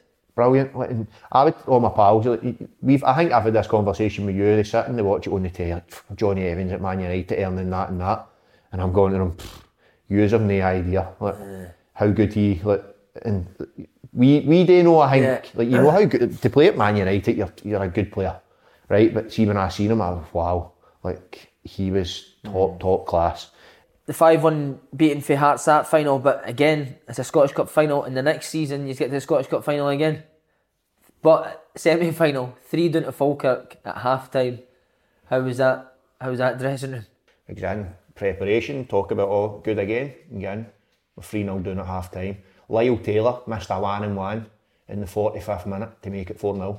I remember the game. I'm no joking. What had gone on in the first half then?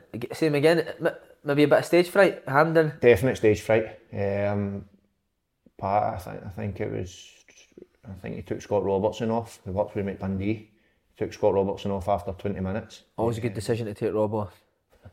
You said that, no me. And he made a change, he done that, but I think we were 2-0 down at that point anyway. The Bear, Paul Kearney had, I don't know, he had must not have slept the night before or something. What a boy, man. He's brilliant, isn't he? I love him, man. Brilliant, good player by the way. But just that day, it didn't work for him. It didn't again, like for Ennis, and I can remember looking at Paul Hanlon and going, this is happening again.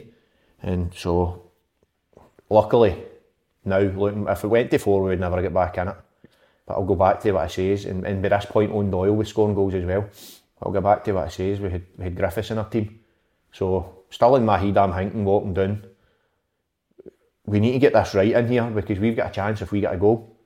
Doyle will get us a goal, Griff will get us a goal, something will happen here. Fuck, walked in, man, the place was erupting. Tomo, going through everybody. And rightly so, call yourself an effing football player. And you.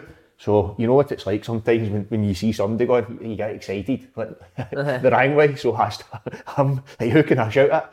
So I'm you, and I'm going through people, and what the fuck are you doing? And that was that's the worst I've ever seen a dressing room at half time. But we needed it. Yeah. And it was close to the bone with people. It was, without being personal, towards them, like them as people, it was personal towards them in football terms, like, if that makes sense. Yeah. Like, question them football wise, you got the heart for it. You get the balls to go back out there and play.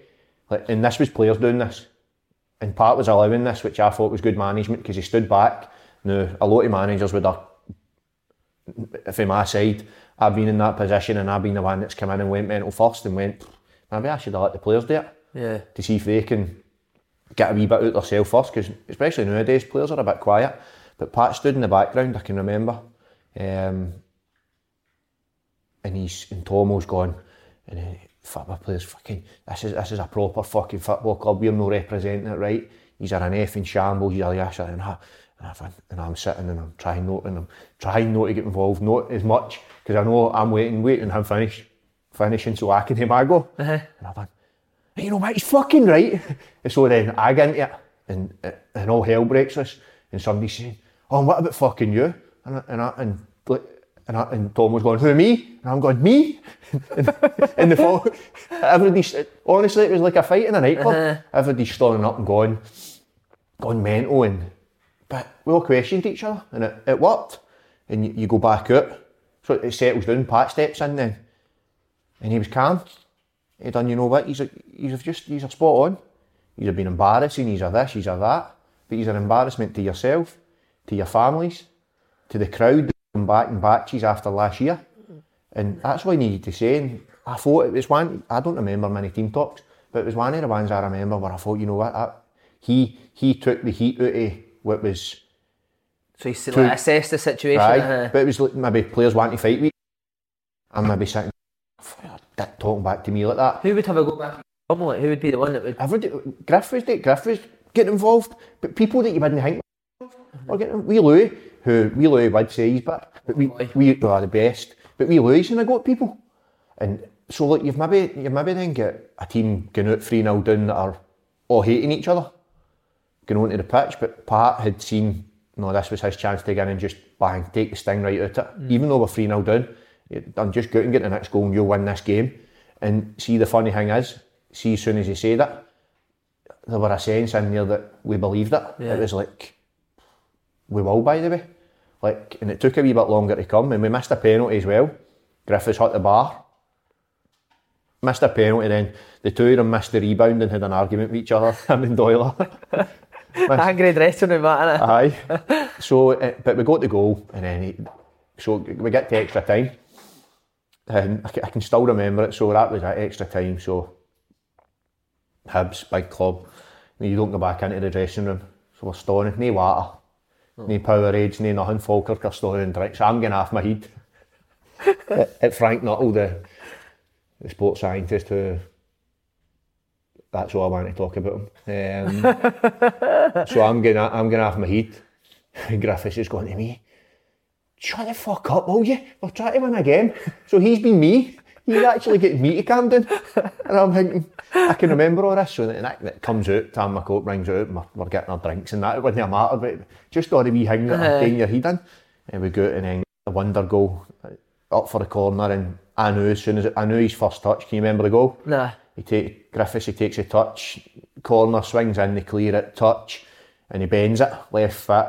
Mick McGovern, two Mick McGoverns wouldn't have saved it. He hit it that sweet, but I knew as soon as he hit it that was us going to another final, and it was like.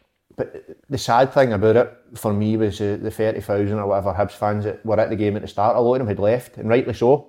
Oh, at half time, had they? I did think they'd left even before that. And if I was one of them, I would have left.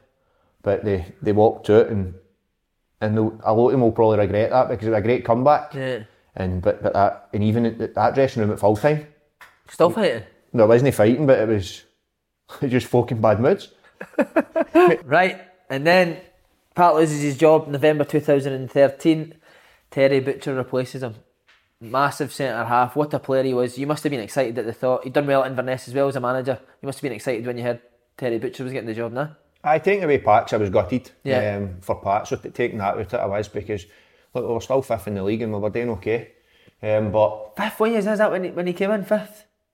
Well, when Butcher came in, I think, no, don't quote me on it because I'm saying it, but I'm sure we were only 4, 5, something like that points off third. Right. In the league in October, November time. Right. So we were doing all right. But Pat decided to leave anyway, so that was fair enough. And away he goes, and brilliant the way, like, just the classy guy, went round, speaks to people, thanks everybody, away he went. So anyway, so announcement, and then when I heard it was going to be Butcher, I was pleased, genuinely. So after that cup final, I should have got back surgery. So this leads into this. And I didn't. I went against it. No, the surgeon's advice, but he says it's touch and go where to do it. But this surgeon's operated on Andy Murray. He's been a consultant to Tiger Woods. Wow. And you've fucked him off. Well, he done my first one. Right. And then and he says to me, look, we could do it now, and there's a good chance it worked, or we can leave it. And I says to him, what do you think? He says, well, maybe better doing it. And I'm going, I want to be fit for the new season, because I've just missed a cup final. I'll assess it again. I should have got it done. So anyway, so getting into that, right? So I didn't play after the Malmo game, which was another one we spoke about. Yeah. And then Pat's last game was my last game for Hibs as well. Hearts beat us in the League Cup. Pat had told me after the game he was leaving anyway. He said he was leaving even if we won. I don't know if he's ever told them that, but he told me that.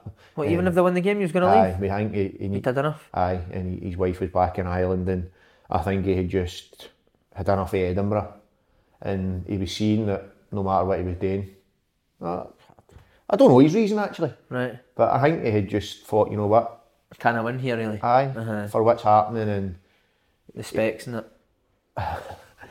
No, I think, and I generally do think a lot he was doing it to the family as well. But I might be wrong here, but put it in anyway, because he'll phone and tell me if I'm wrong. So I played the Aberdeen game, so I'd been out for ages. Played Aberdeen on the Saturday, we played Hearts on the Wednesday night.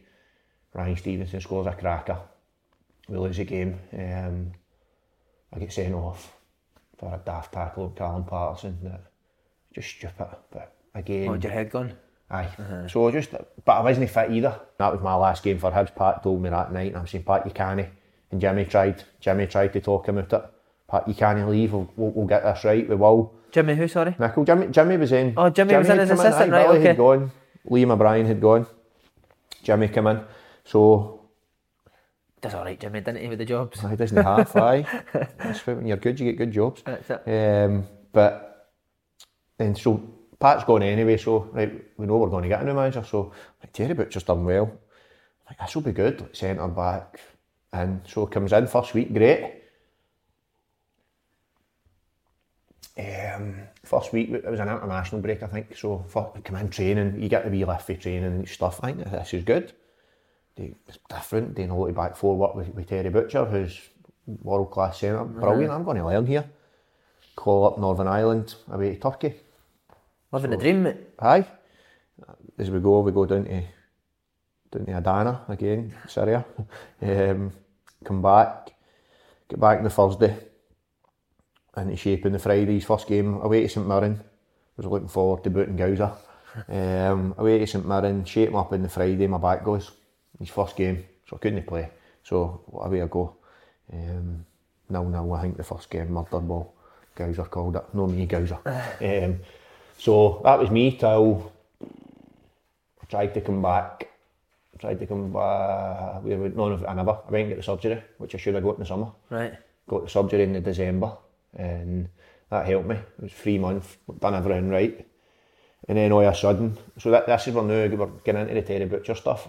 In January, I got the surgery in December, and the surgeon says to me, it'd be a good idea to get away somewhere hot.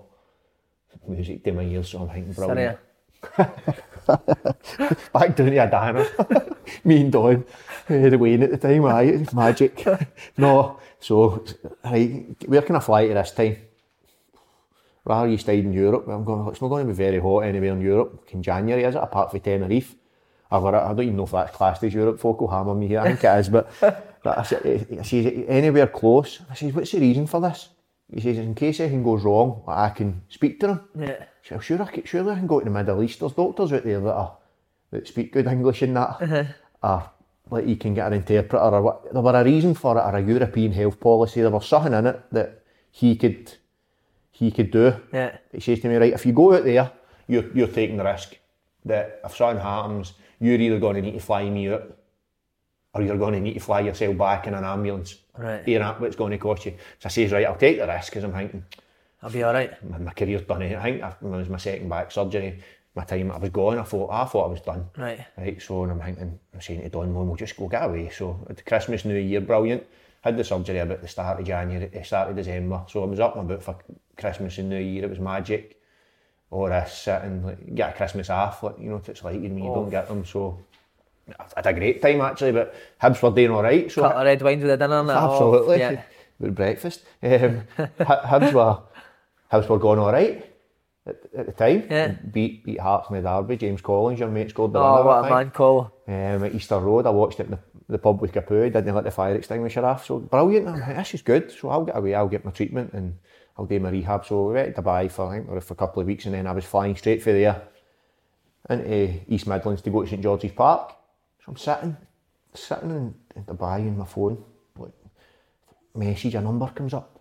Hibs are playing Aberdeen. BN Sports. Like, BN. So Richard Keys. Like, anytime you're out there, like, all the Scottish games are on. So I didn't even realise. I'm flicking through the channels and fucking Aberdeen v Hibs is on. Like, I'd go to on Hibs TV if I wanted to watch it, but it's live. So I was watching our game, and but cut up go on or 2 hours before this, I get a message for a number that I never knew name just come up. Remember, lads, it's all in our hands. And then it was a wee key emoji. Take this wee key onto the pitch, open up, and it was some other emoji, like the world.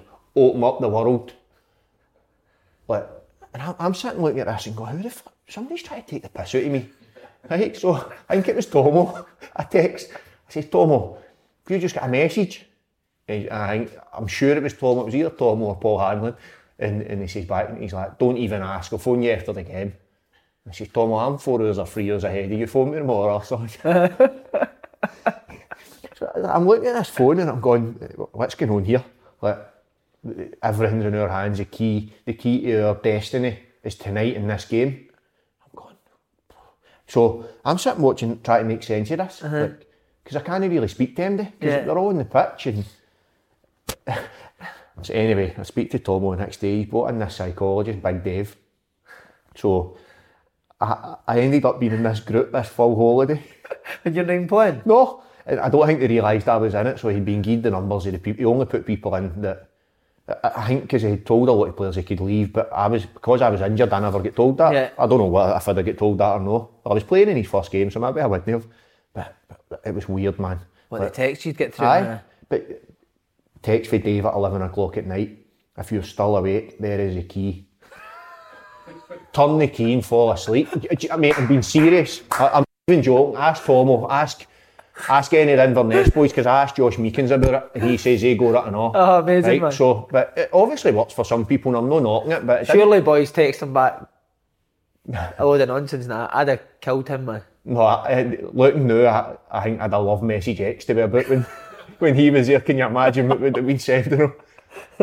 So what would the boys just send back, a thumbs up or something? Nothing back. Never get back now. I think it and that became like a running joke. Aye, but then what was happening was it all kicked off, because at this point I was back for St George's Park. I done a week down there. Ollie Moores was there, by the way, get him involved. Ollie Moores was he? Aye, there's me, right, fucking skint down there, getting it through the PFA, doing it to try and get back to another couple of years out of my career. He's paying to be able to play in the football aid game. Did you speak to him? Aye, well, like the 80s go at a time. Right. It's still my regret, because at the time I'm saying to Don, I can't go and get my picture with him or something. Should I go to his phone number, man? Definitely. Did you get a pint of that with him now? No, at night, like, you just went and done everybody went back to their room, but he was great, by the way, see with all the... I didn't realise how big it was. Dawn was telling me, because I was Ollie Moores, who's this guy and all that, and she was telling me that, James, he's massive, we're standing in the ice bath and that, and you do all the stuff together, so like, they put you on the bikes, you do your rehab. He was a great guy, and he said, so what you do, all that, and you know, I can't remember the guy's name, you might remember it, he played with Norwich, and he came to Coventry for Norwich, wee striker. Oh, Simeon Jackson? No. For Gillingham, I think, to Norwich, to Coventry. Gillingham. And it was all... McDonald. Cody McDonald. He was Ollie Moores' pal. Right. So I had an in, so I'm standing and talking. She's like, why you not his phone number? Why you not try to get his tickets or something? I'm like, no, I didn't ask him that. But looking back now... That's amazing, man. I don't know what... Well... Key Ollie Moores out, get him away for Holly Willoughby any day of the week. Mate, you're Holly Willoughby, damn, man. I love her, man. I love her. Right, so anyway, then sorry, Don's Mo's going to kill me for that. What are we talking about? So you come back to St James's Park? Aye, right, so... St George's Park? Aye, St George's Park, and so, right, meeting. So, I'm just back, aye, so... I maybe only missed... No, I've skipped a bit. You need to hear this bit. Right, go. So this is where I'm really starting to worry, and this is maybe what leads to Big Dave coming in. We're sitting in the dressing room on his first days. Comes in. No, by the way, I'm not knocking Terry Butcher, because he'd done an alright job at Inverness for a season. Up there, remember he had Dame Fry. I know he was good at Inverness. And Motherwell done a good job as well. But I go to, we're sitting and the big chef brings in every Monday. So we started later. He brings in the roller thing, and it's got a pot of tea, pot of coffee, cakes, all this stuff. So we're all sitting. So he's going like, what's going on here? And big Owen Tudor Jones is sitting going like that. He's seen this before. Right, so right lads, just we need to get to know each other a bit better and all that. So you're going fine, aye. Right, so if you could be any animal in the world, what would you be? Everybody's going, what? Serious? And he was, right, so it starts, I'd be a lion. Good answer. Right, what would you be a lion for? Just pick some, I can't remember, right? I can remember some of them.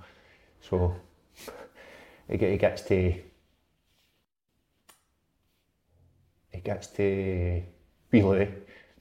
Louis Stevenson, Aye, and I asked Paul today, I can't remember if Louis says he would be a poodle or a Jack Russell.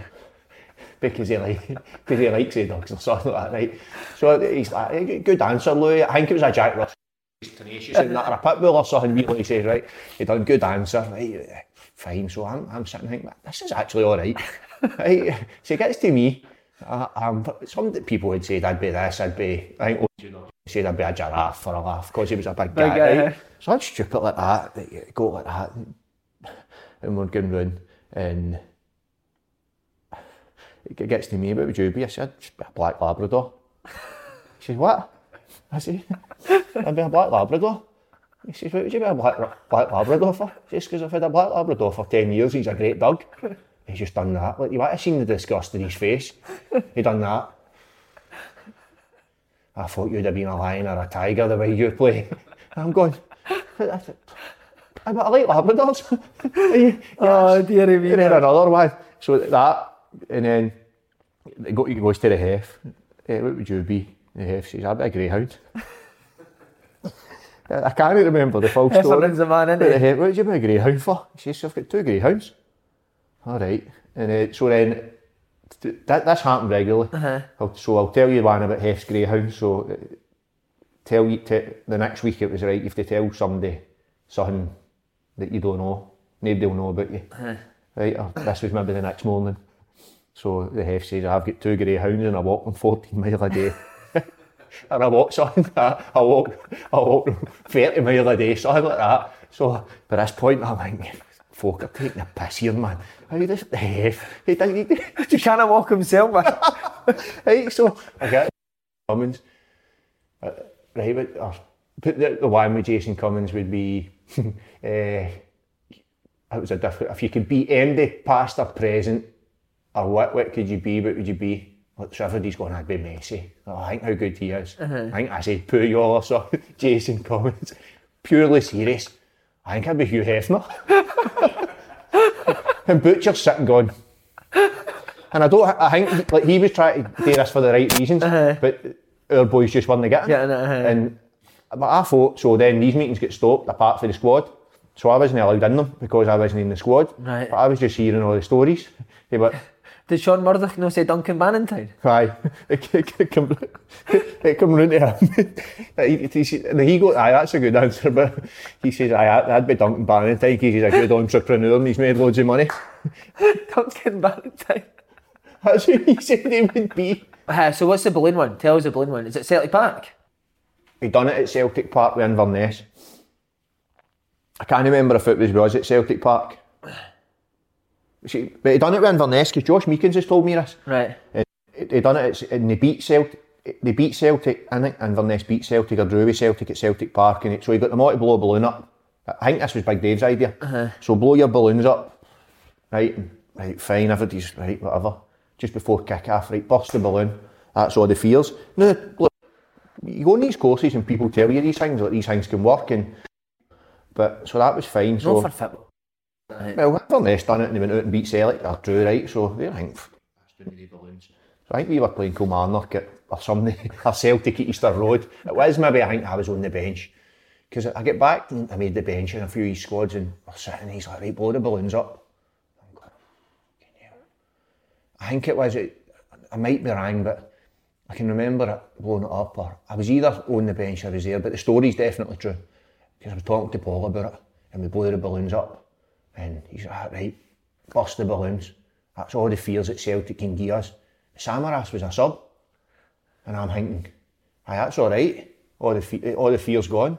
But what if you get to 60 minutes and Samaras is coming on your knacker?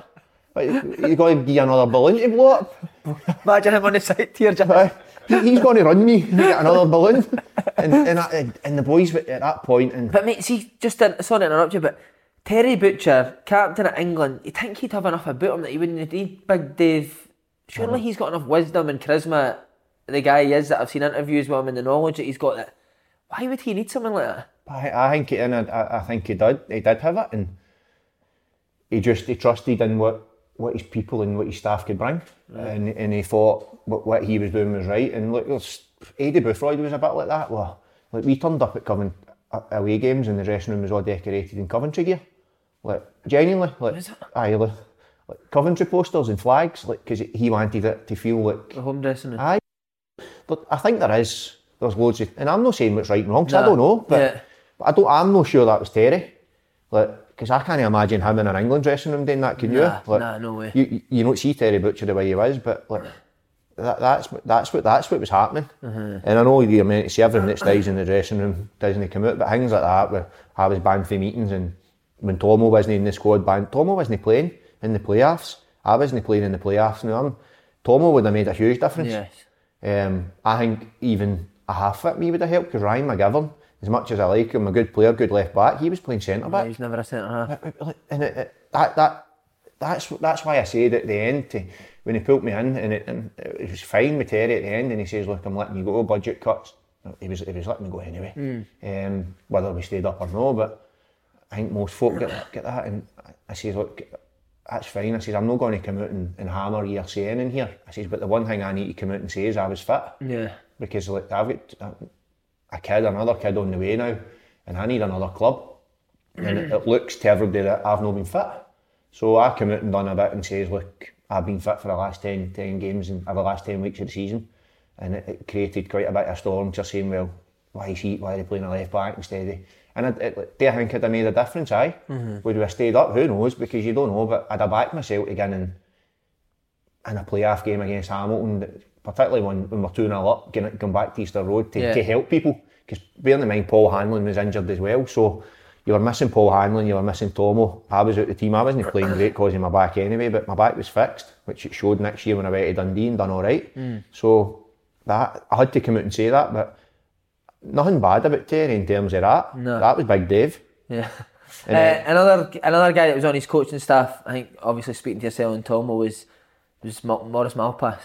I think the way Tomo was, he had to go and run on his own every afternoon. We went from having 2 sports scientists to having none. Right now, whatever you think about them, people, but Maurice Malpass was a sports scientist, so he was taking Tomo out and doing Tomo hill runs and whatever. Right, so I'm coming back for a back injury, a serious back injury, second back surgery. So I'm thinking, by the way, this club have spent a lot of money on this back, and I'm not even getting timed. So I'm standing facing that way. He's putting the ball in my head, I have to chase it and bring it back to him. I'm going. So Davy Henderson, who's now at Motherwell, he was getting off his nut. So in the end, it kind of got to the point where they had a wee bit of, I don't know if it was a row or whatever, but we came to an agreement that I'd done my running with Hendo. I think I said to Hendo to make it up that my back can't take it or something, just because I'm thinking, I need to think of my career here. I can't be going out and doing the runs that Maurice Malpass has given me, that we don't know. Because I had a surgeon that was saying, any long runs you're doing, they on an Alter G for the first 4 months to make sure you can do your short stuff on the grass and all that. And I was spending half an hour running after a ball at a dog. and Kevin Thompson's doing the same. A top player. Love Tomo as a player, man. Brilliant. And I'm sitting, so I'm watching this club that I'm saying that I really enjoy, really love playing for, needing 1 win, and Kevin Thompson isn't playing. And you're not playing. For me, I was coming back for injury, fine, but I still think I'd have helped. Did you find Maurice Malpass hard worker? Aye. And he's the one person in football that I've probably, and this isn't a Dundee United thing, because I love Paul Hegarty when I worked with him twice. Well, worked with Billy Kirkwood when he was at Livingston. I speak to him, but Maurice Malpass tried to do me in. Did he? Aye. That. And I've seen him at the Derby, and he probably doesn't know I know. This is just me being, on a personal note, this is nothing to do with football, but this is me being a person and think what he done was wrong.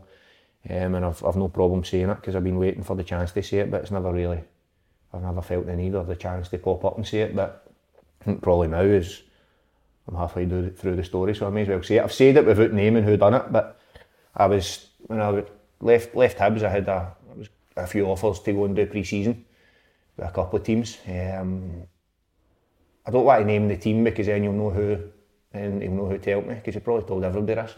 But a manager phoned me up that they had asked to speak to the surgeon, so I had to give written consent for them to speak to the surgeon to say my back was alright. So that was fine. So I was comfy with my back.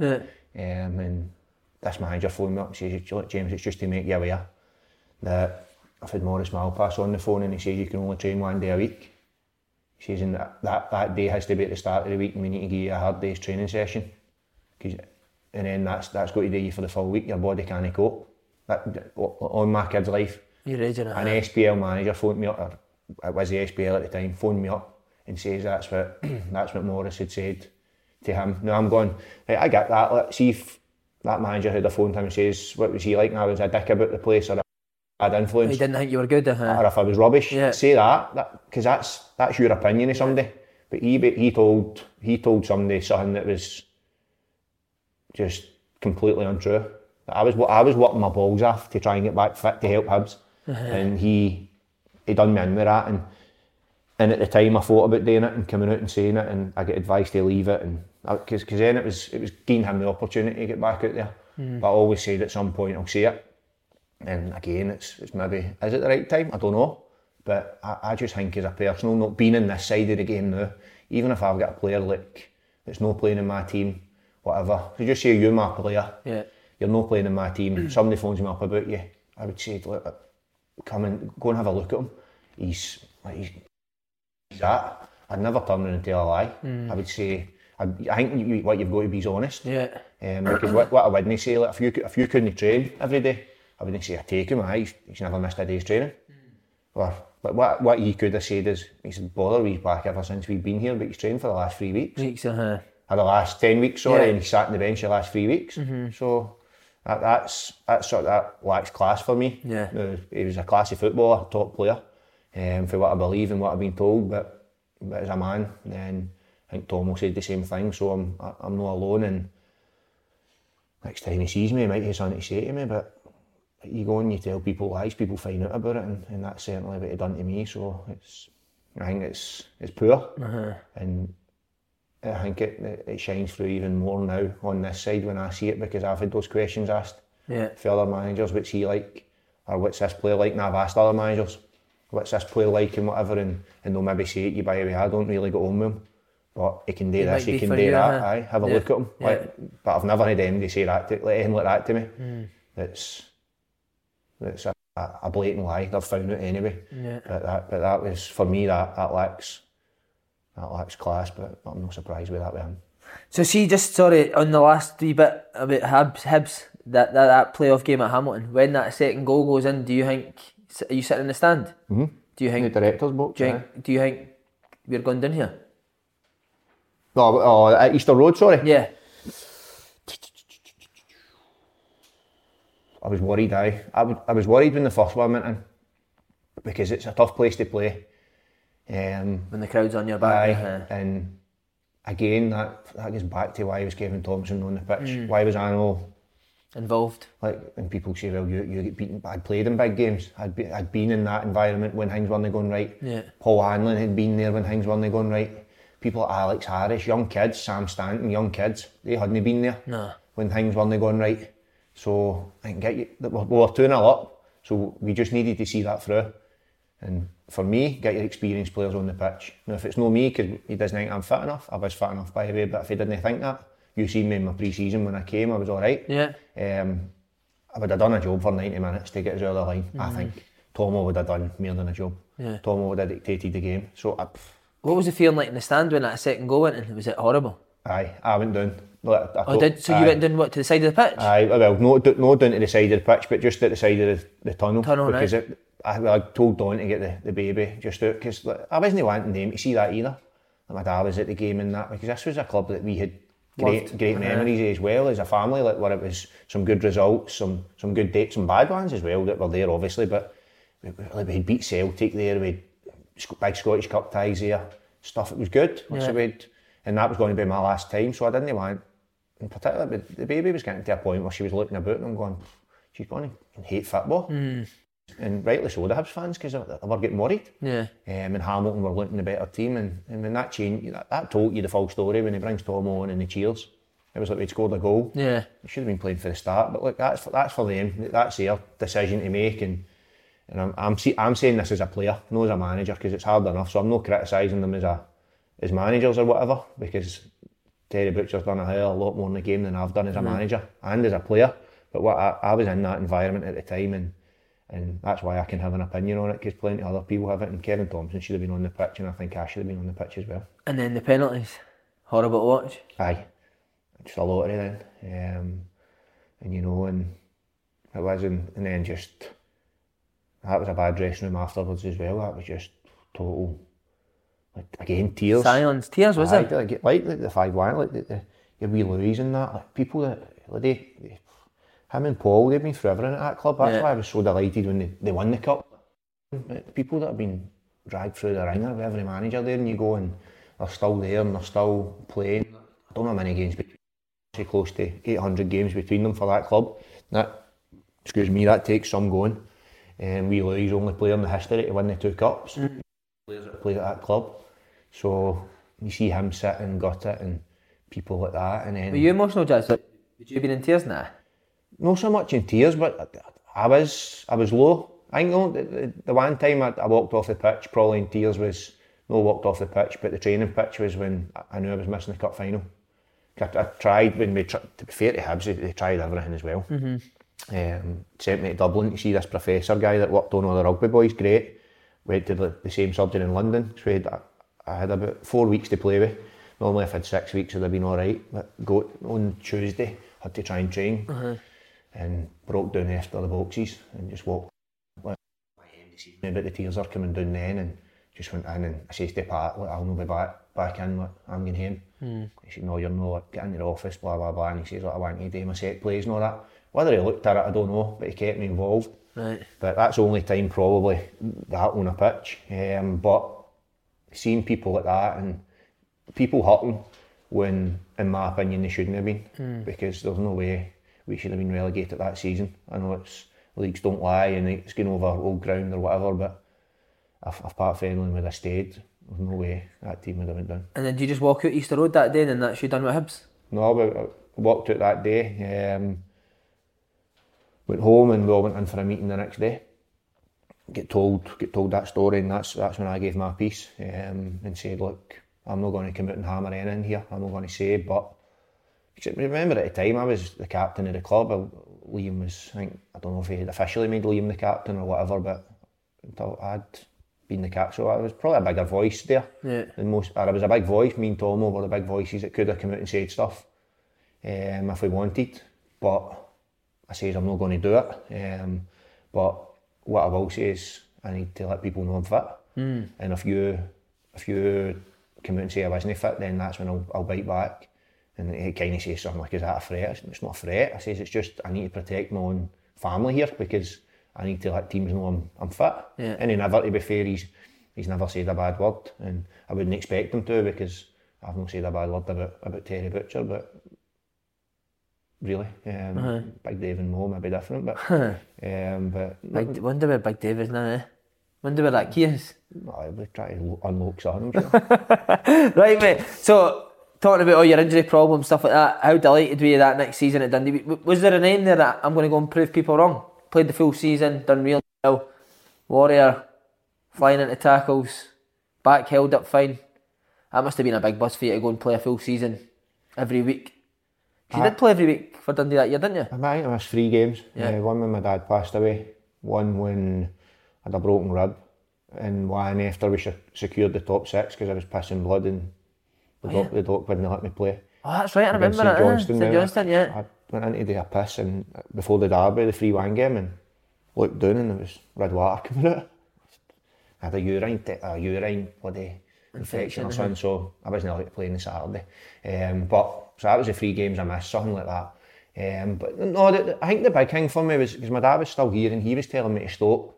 What, stop playing? Aye, because he had seen for people that's had back injuries and people have, like, you seen the neck of Tiger Woods when he get pulled over with a motor, and that's because he's back and he was on all that medication. And do you know what the interview I'm talking about? And like, I went through a stage in my career where I was taking diazepam on a Thursday and a Friday to play on a Saturday. Now people don't believe that, like strong don't get, but people might believe it when they see how bad I was playing on the Saturday. But some of my best games I actually played because I was that relaxed. Is diazepam brilliant? It was good for my back, but when you take too much, you get off your head.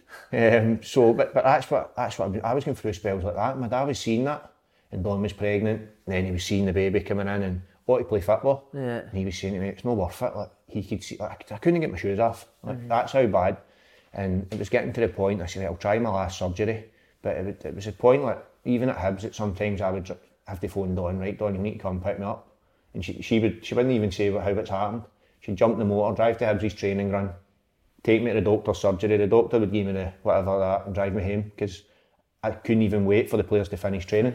It was just a case of getting home in my kit, and it was horrific, and the people, and so we tried that last surgery, but he kept saying to me, look, just chuck it, you've got away in the whatever, you've got a family, you'll find something else to do, you're doing your coaching badges, blah blah blah. But there was something that I'm thinking, no, I think I can get this right.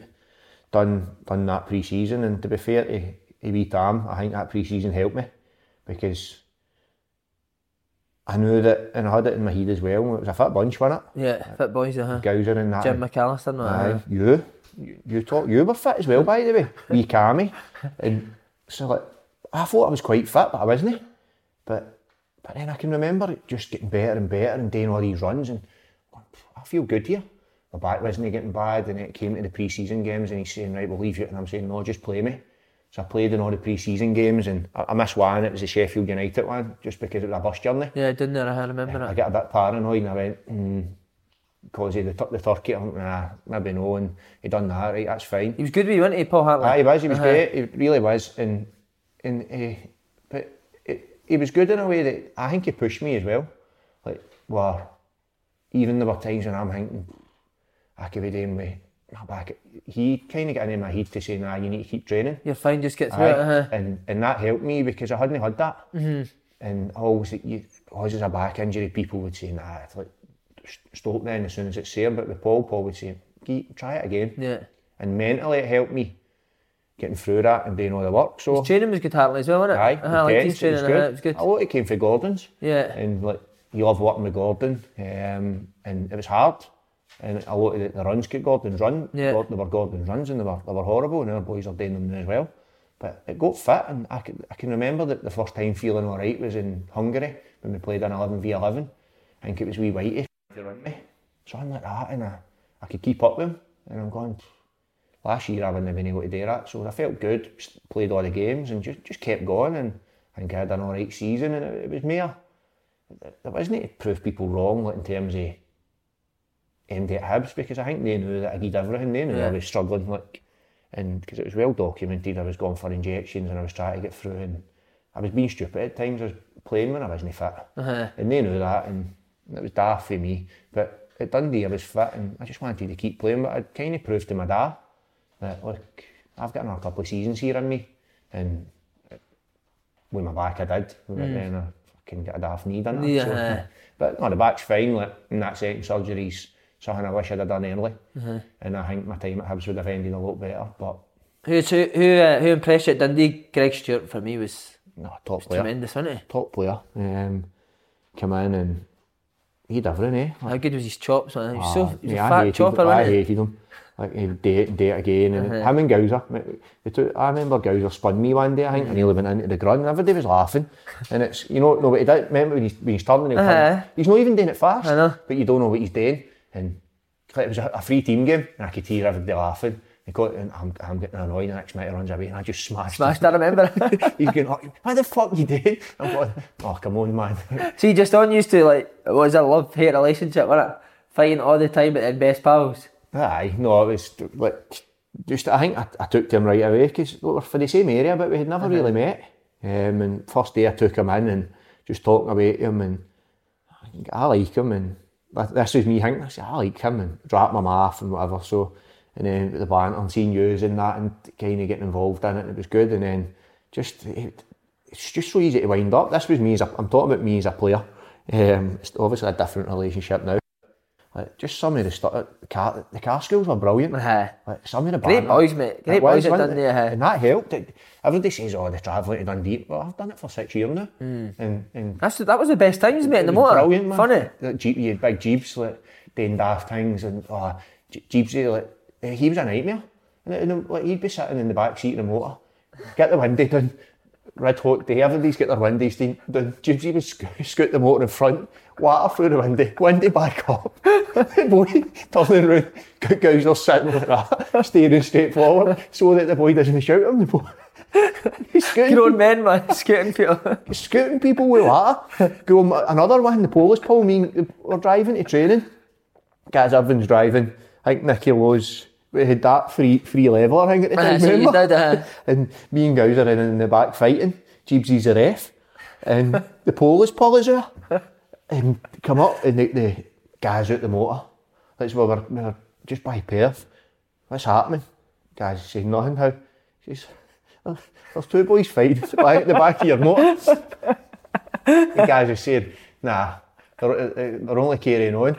So they come out and they say to wee Nicky Lowe, wee Nicky's sitting and he says, did you have your seatbelt on? Wee Nicky, aye. You know what wee Nicky's? Wee Greenock boy. No, you never. Stop being dicky. Stop being arsey about it. You never had your seatbelt on. Wee Nicky done, aye I did. He did. You never had your seatbelt on. If you say it again, I'll fine you. Nicky done, right, alright. So, and it's the police that they were alright in the end, but that boys, you look like grown men, what he's doing. So that was it, right? Jeebsy's laughing and I'm sitting, so it's a motor pulls away, I'm going, at this point we had two banes. I'm going, I'm a father of two.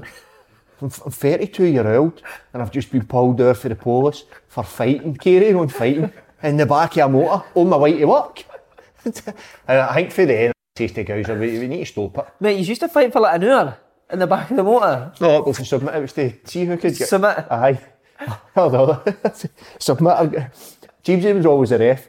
It was either submit or get the other person. Aye. Oh, brilliant. Can you imagine the people driving by? Like, because Gowser's probably quite well known, eh? Police. No, like people would know him like through football, like because of all these things. And can you imagine people, every motor driving by, because I had his head out the window every day. It's Paul McGowan's head down out the window. Amazing, man. And since you became a manager, you want to tell the Alloa story? But see, for you though, what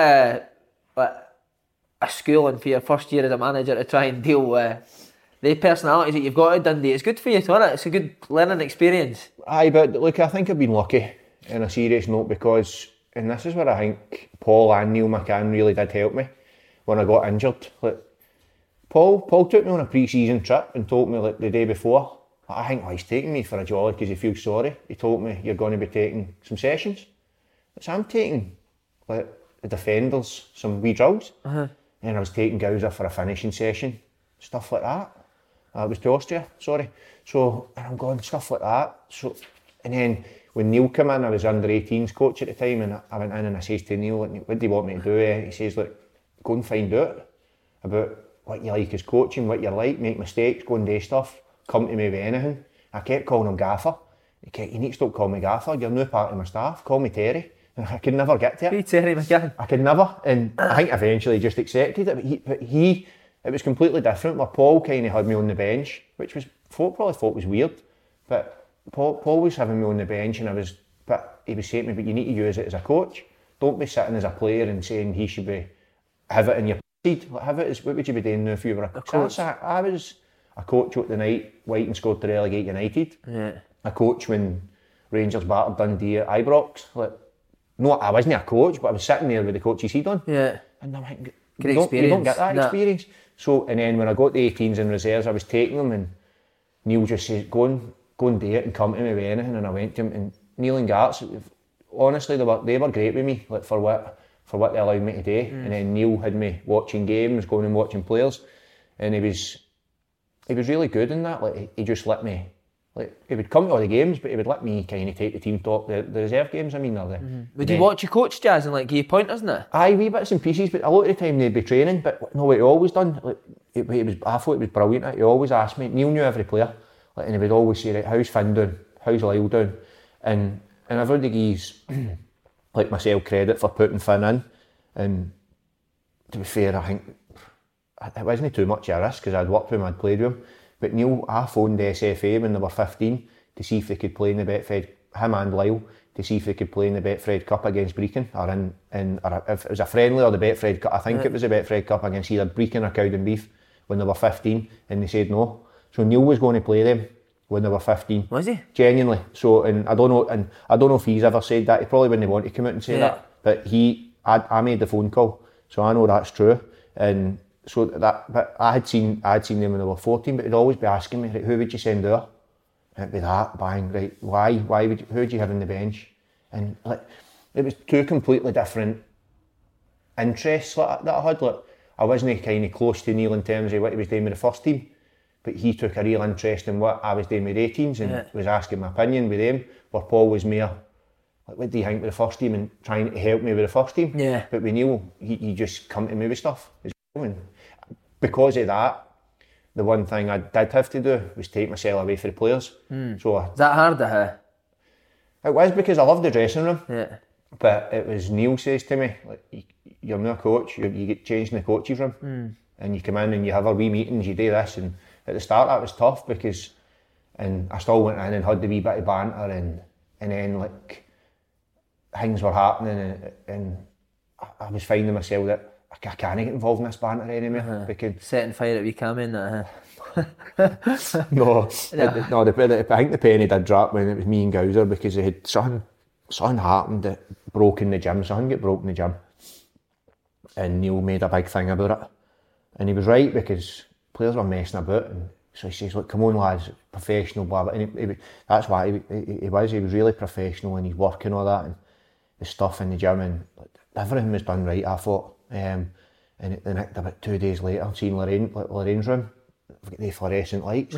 Me and Gowser were playing throat, for there across a ball, a fiver. So if you three lives, throw the ball, so you can throw it as hard as you want to catch it. If you dropped it, so if you dropped it 3 times, it's a fiver. And he flung it, and it was too high, and I was raging with him. And I flung it and out the door and hit the light and broke the light. And I was a coach. I'm going, oh no, man.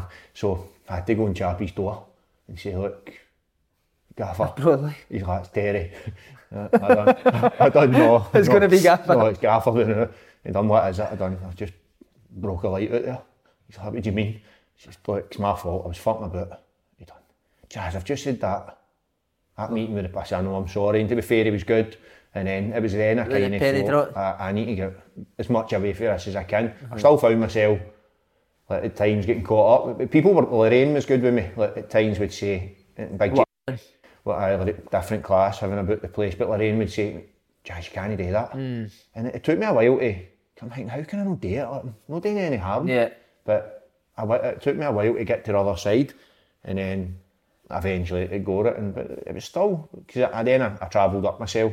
So I got away from the car schools, and that was hard. I missed that. It's tough, mate, travelling up there on your own every day. Yeah, you know, like I come up with Dave and Jimmy and that, and we get wee quizzes and that going. So it's back to like we've got a wee car school, but brilliant. And we do some work in the motor and that. But quickly on the manager's job, like so, McIntyre moved on. When did you first hear that the club wanted you to do it?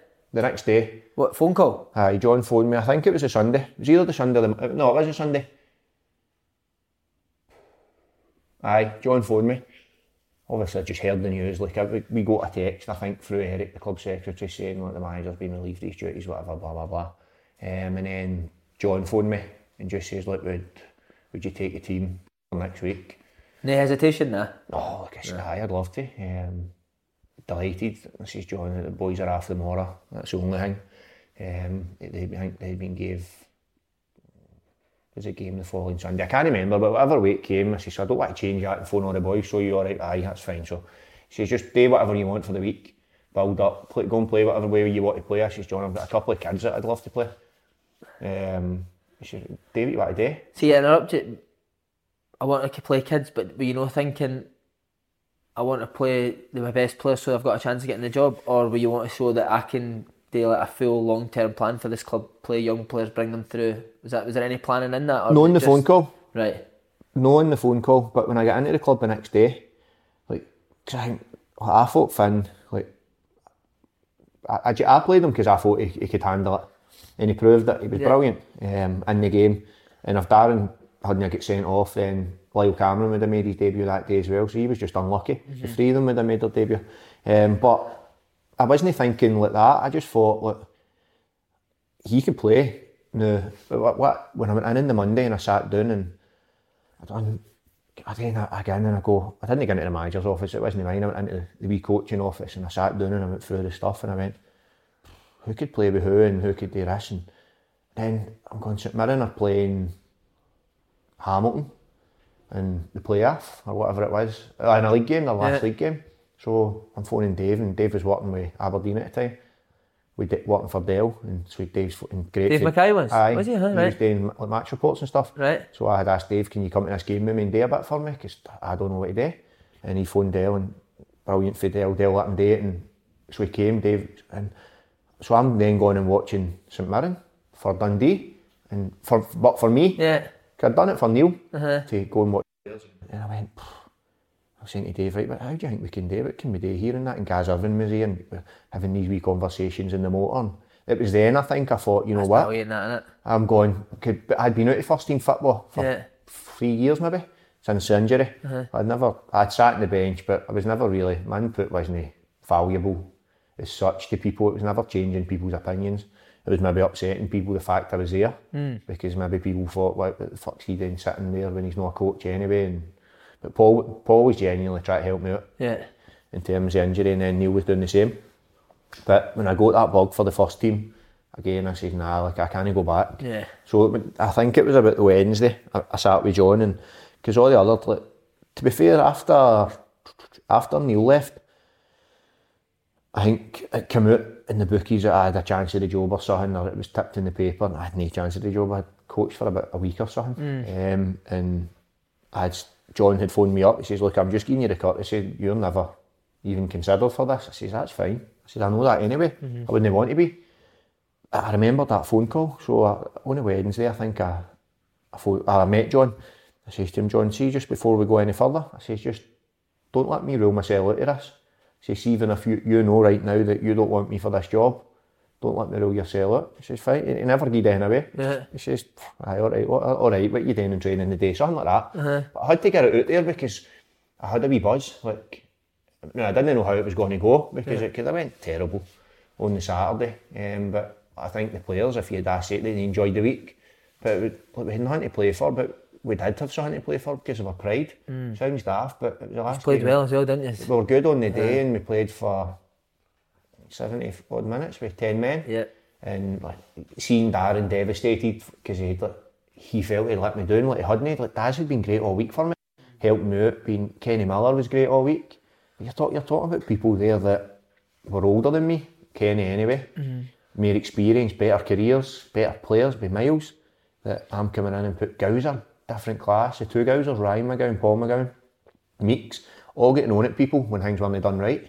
Like for me, and the trait that I'm thinking, this team are good. Like, I hadn't seen much of them because I'd been training away from them, like with the kids or whatever. And we ended up, we picked a team, and it, unfortunately we didn't win the game, but I think a lot of positives come out of it, particularly Finn. And I think the crowd seen what you were trying to do, huh? And just they seen a bit of fight and passion, what they want. And I hate to say that because you should see that all the time, and that's not a dig at the players because they did have that all season, but just that day I think they went out and they wanted for themselves as well to give the fans something. It wasn't for me but for themselves. The players wanted to give the fans a wee bit. How much of a buzz was that on the side for the first time? Amazing. Aye, it was. I'm not going to lie. And even then after it, because I can remember Tony Fitzpatrick, I met him because I'd done a bit with my Dodds and said, because they kept asking me, you interested in the job, and my answer was, I'll wait and see, and that was my answer. Like, no, I've not even thought about it, but I had started having wee thoughts, and Tony Fitzpatrick, who was the chief executive at Man, he pulled me because he'd heard an interview, or he phoned me on the way home. He says, don't ever say that again, because Tony was my youth coach at Livy. Right. He says, what do you mean? He says, don't ever rule yourself out of any job. He says, you've just ruled, you're doing a great job, you've only been in it a week. And Tony was just talking me up. But he'd obviously seen a Dundee team that looked like they were playing for us and doing stuff and whatever, and he says that to me. He says, don't rule yourself out. I said, Tony, I had to say it. No, you didn't.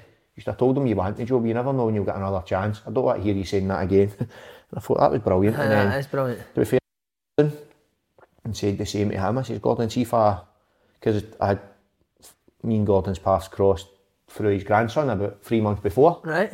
That his grandson was leaving Peterborough, and Gordon phoned me and said, would he come? So we signed him, and he's a good player, and he's got a chance of getting into the first team. He's in at Dundee, is he? He's out on loan at Brecon, right? And he's doing well. So, but I thought, who can I phone here? So, phoned Gordon, and I think Gordon thought at the time, I says, Gordon, see if I had to get this job, would you help me? And did you? So it was you that kind of got Gordon tracking in? Well, I think the club were thinking that anyway. Right.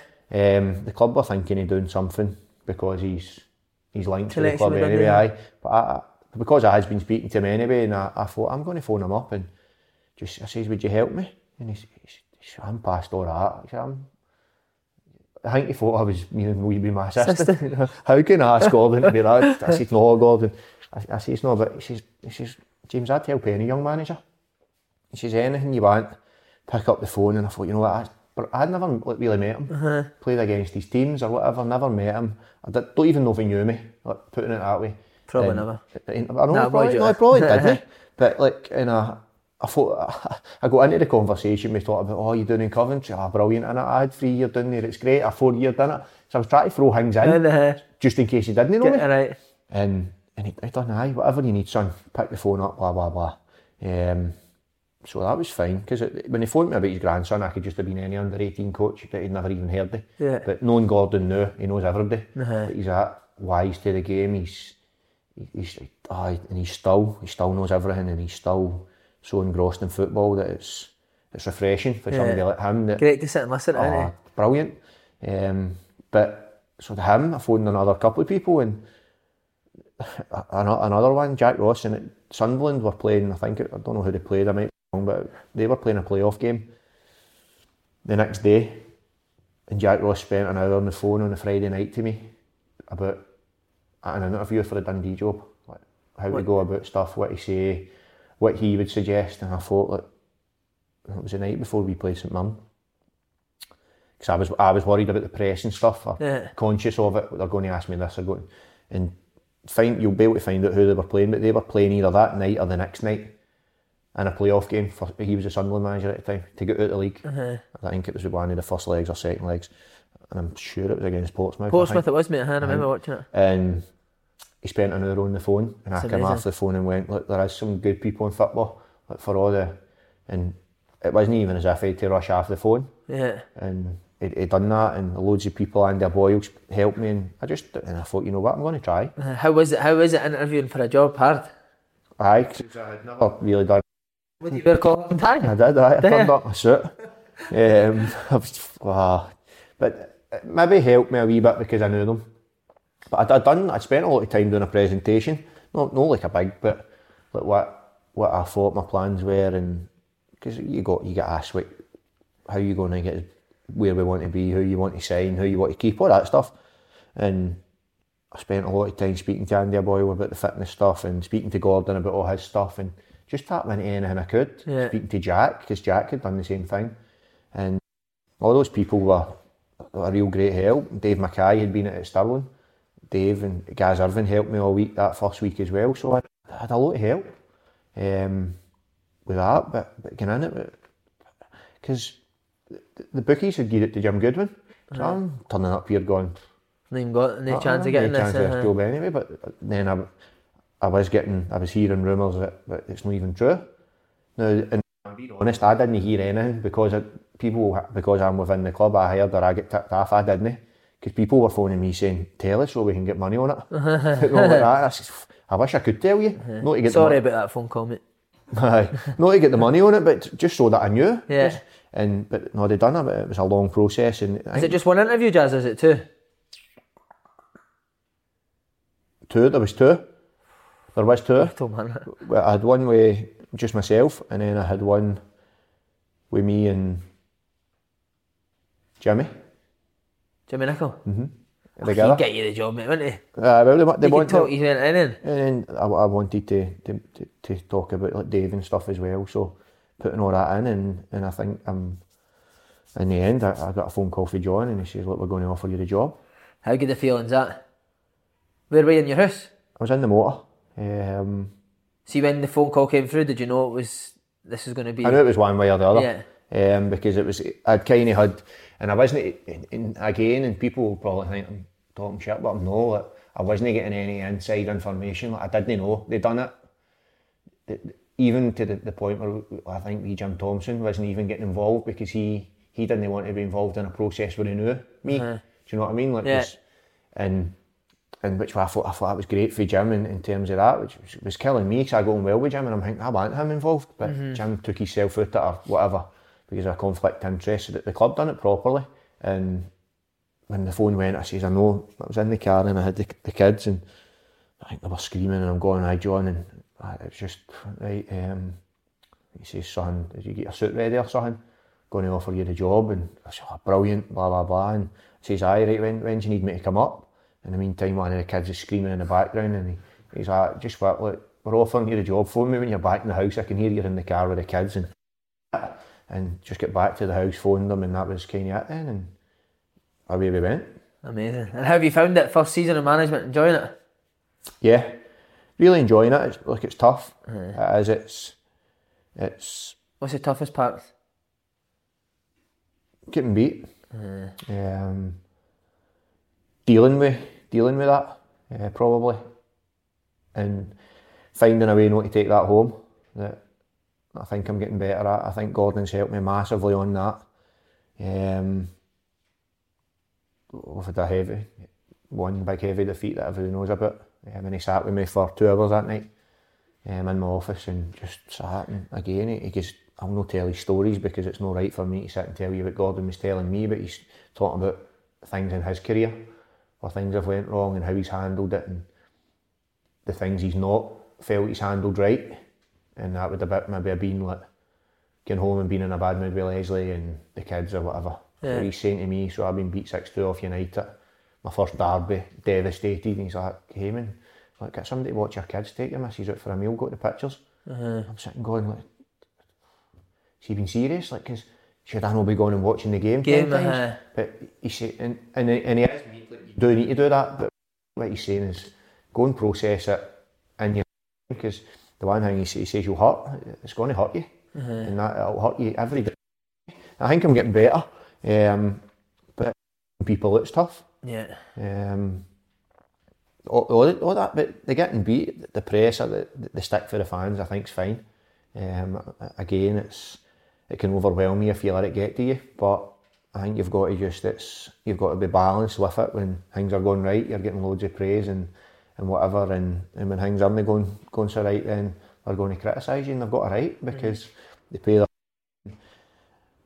And I've come out and said this a lot, that and loads of people have tried to trip me up with the fans being at Dens and saying, did they getting on the players' back? Does that make it harder for you as a manager? Is it harder for the players to perform? Well, I don't buy into that. I've played there. You've played there. It's the same at every ground. If you're not giving the fans something to cheer, they're going to go on at you, and rightly so. So if these guys want to go on and play at a higher level, they're going to need to deal with it. And let's give them something to be proud of. Now, we drew with Alloa, but I think we about just only 5-6 weeks ago, and it's the best atmosphere I've seen at Den since a derby years ago. Right. Like taking out the derbies, and we drew with Alloa. Now we could have, I think we had something like 20 odd shots in goal, and it was just one of the nights. But they could see, and we were giving them excitement. We were good football, good stuff. One of the, and that's the team talk after the game when you go, I can't say anything. Yeah. There's nothing apart from like, on another night you win that game comfortably, and Peter comes in and says the same thing. But the Alloa goal is a world day. Aye, so that's fine, but we gave them. Now, if we could have beat Alloa 1-0 and been rubbish, and they would have been booing us. So we need to find that balance where they're proud of us, that as a club, the fans are getting behind us and they're buying into what we're doing. They're seeing the young ones coming through for the academy, which going on in there with Gordon all the way down is great. And then getting to first team level, can we get our young ones in? Can we get them playing? Can we get good football, but winning football, all that. So then all that comes into your head, and you have to pick a team on a Saturday, and you just need to win. Because it's hard, the Championship as well. United have been relegated. It's took them 3 or 4 years to get. Well, it looks like they're going to go back up this year, but it's no a lot of teams come down and they're flying straight away. It's Hearts. A rebuilding job, isn't it? Hearts are the only team that done it. Then they got a 15-point or whatever it was deduction. Yeah. They went down, and so they had planned for it. I think Ross County done it, but their managers had 10 games in charge. End of the season to plan for it. Rangers didn't get it first time. Hibs took a while. Dundee United took a while. So look, that's not me saying we're happy to take a while, because we went out it, but we're realistic in how hard this league is as well, and we were under no illusions at the start of how hard it was going to be. We knew it. And Gowser's come out and said that, other players have come out and said that they've been surprised, but he's played in the Premier League all his life. Yeah. So he's maybe in a position to say he's been surprised with that league, but I'd seen enough of it to realise just how tough it was. And look, I think the stuff we're doing, we're going in the right direction. I hope you do it, mate. All the best, I'll absolutely love that. Cheers, Jack. Cheers, mate.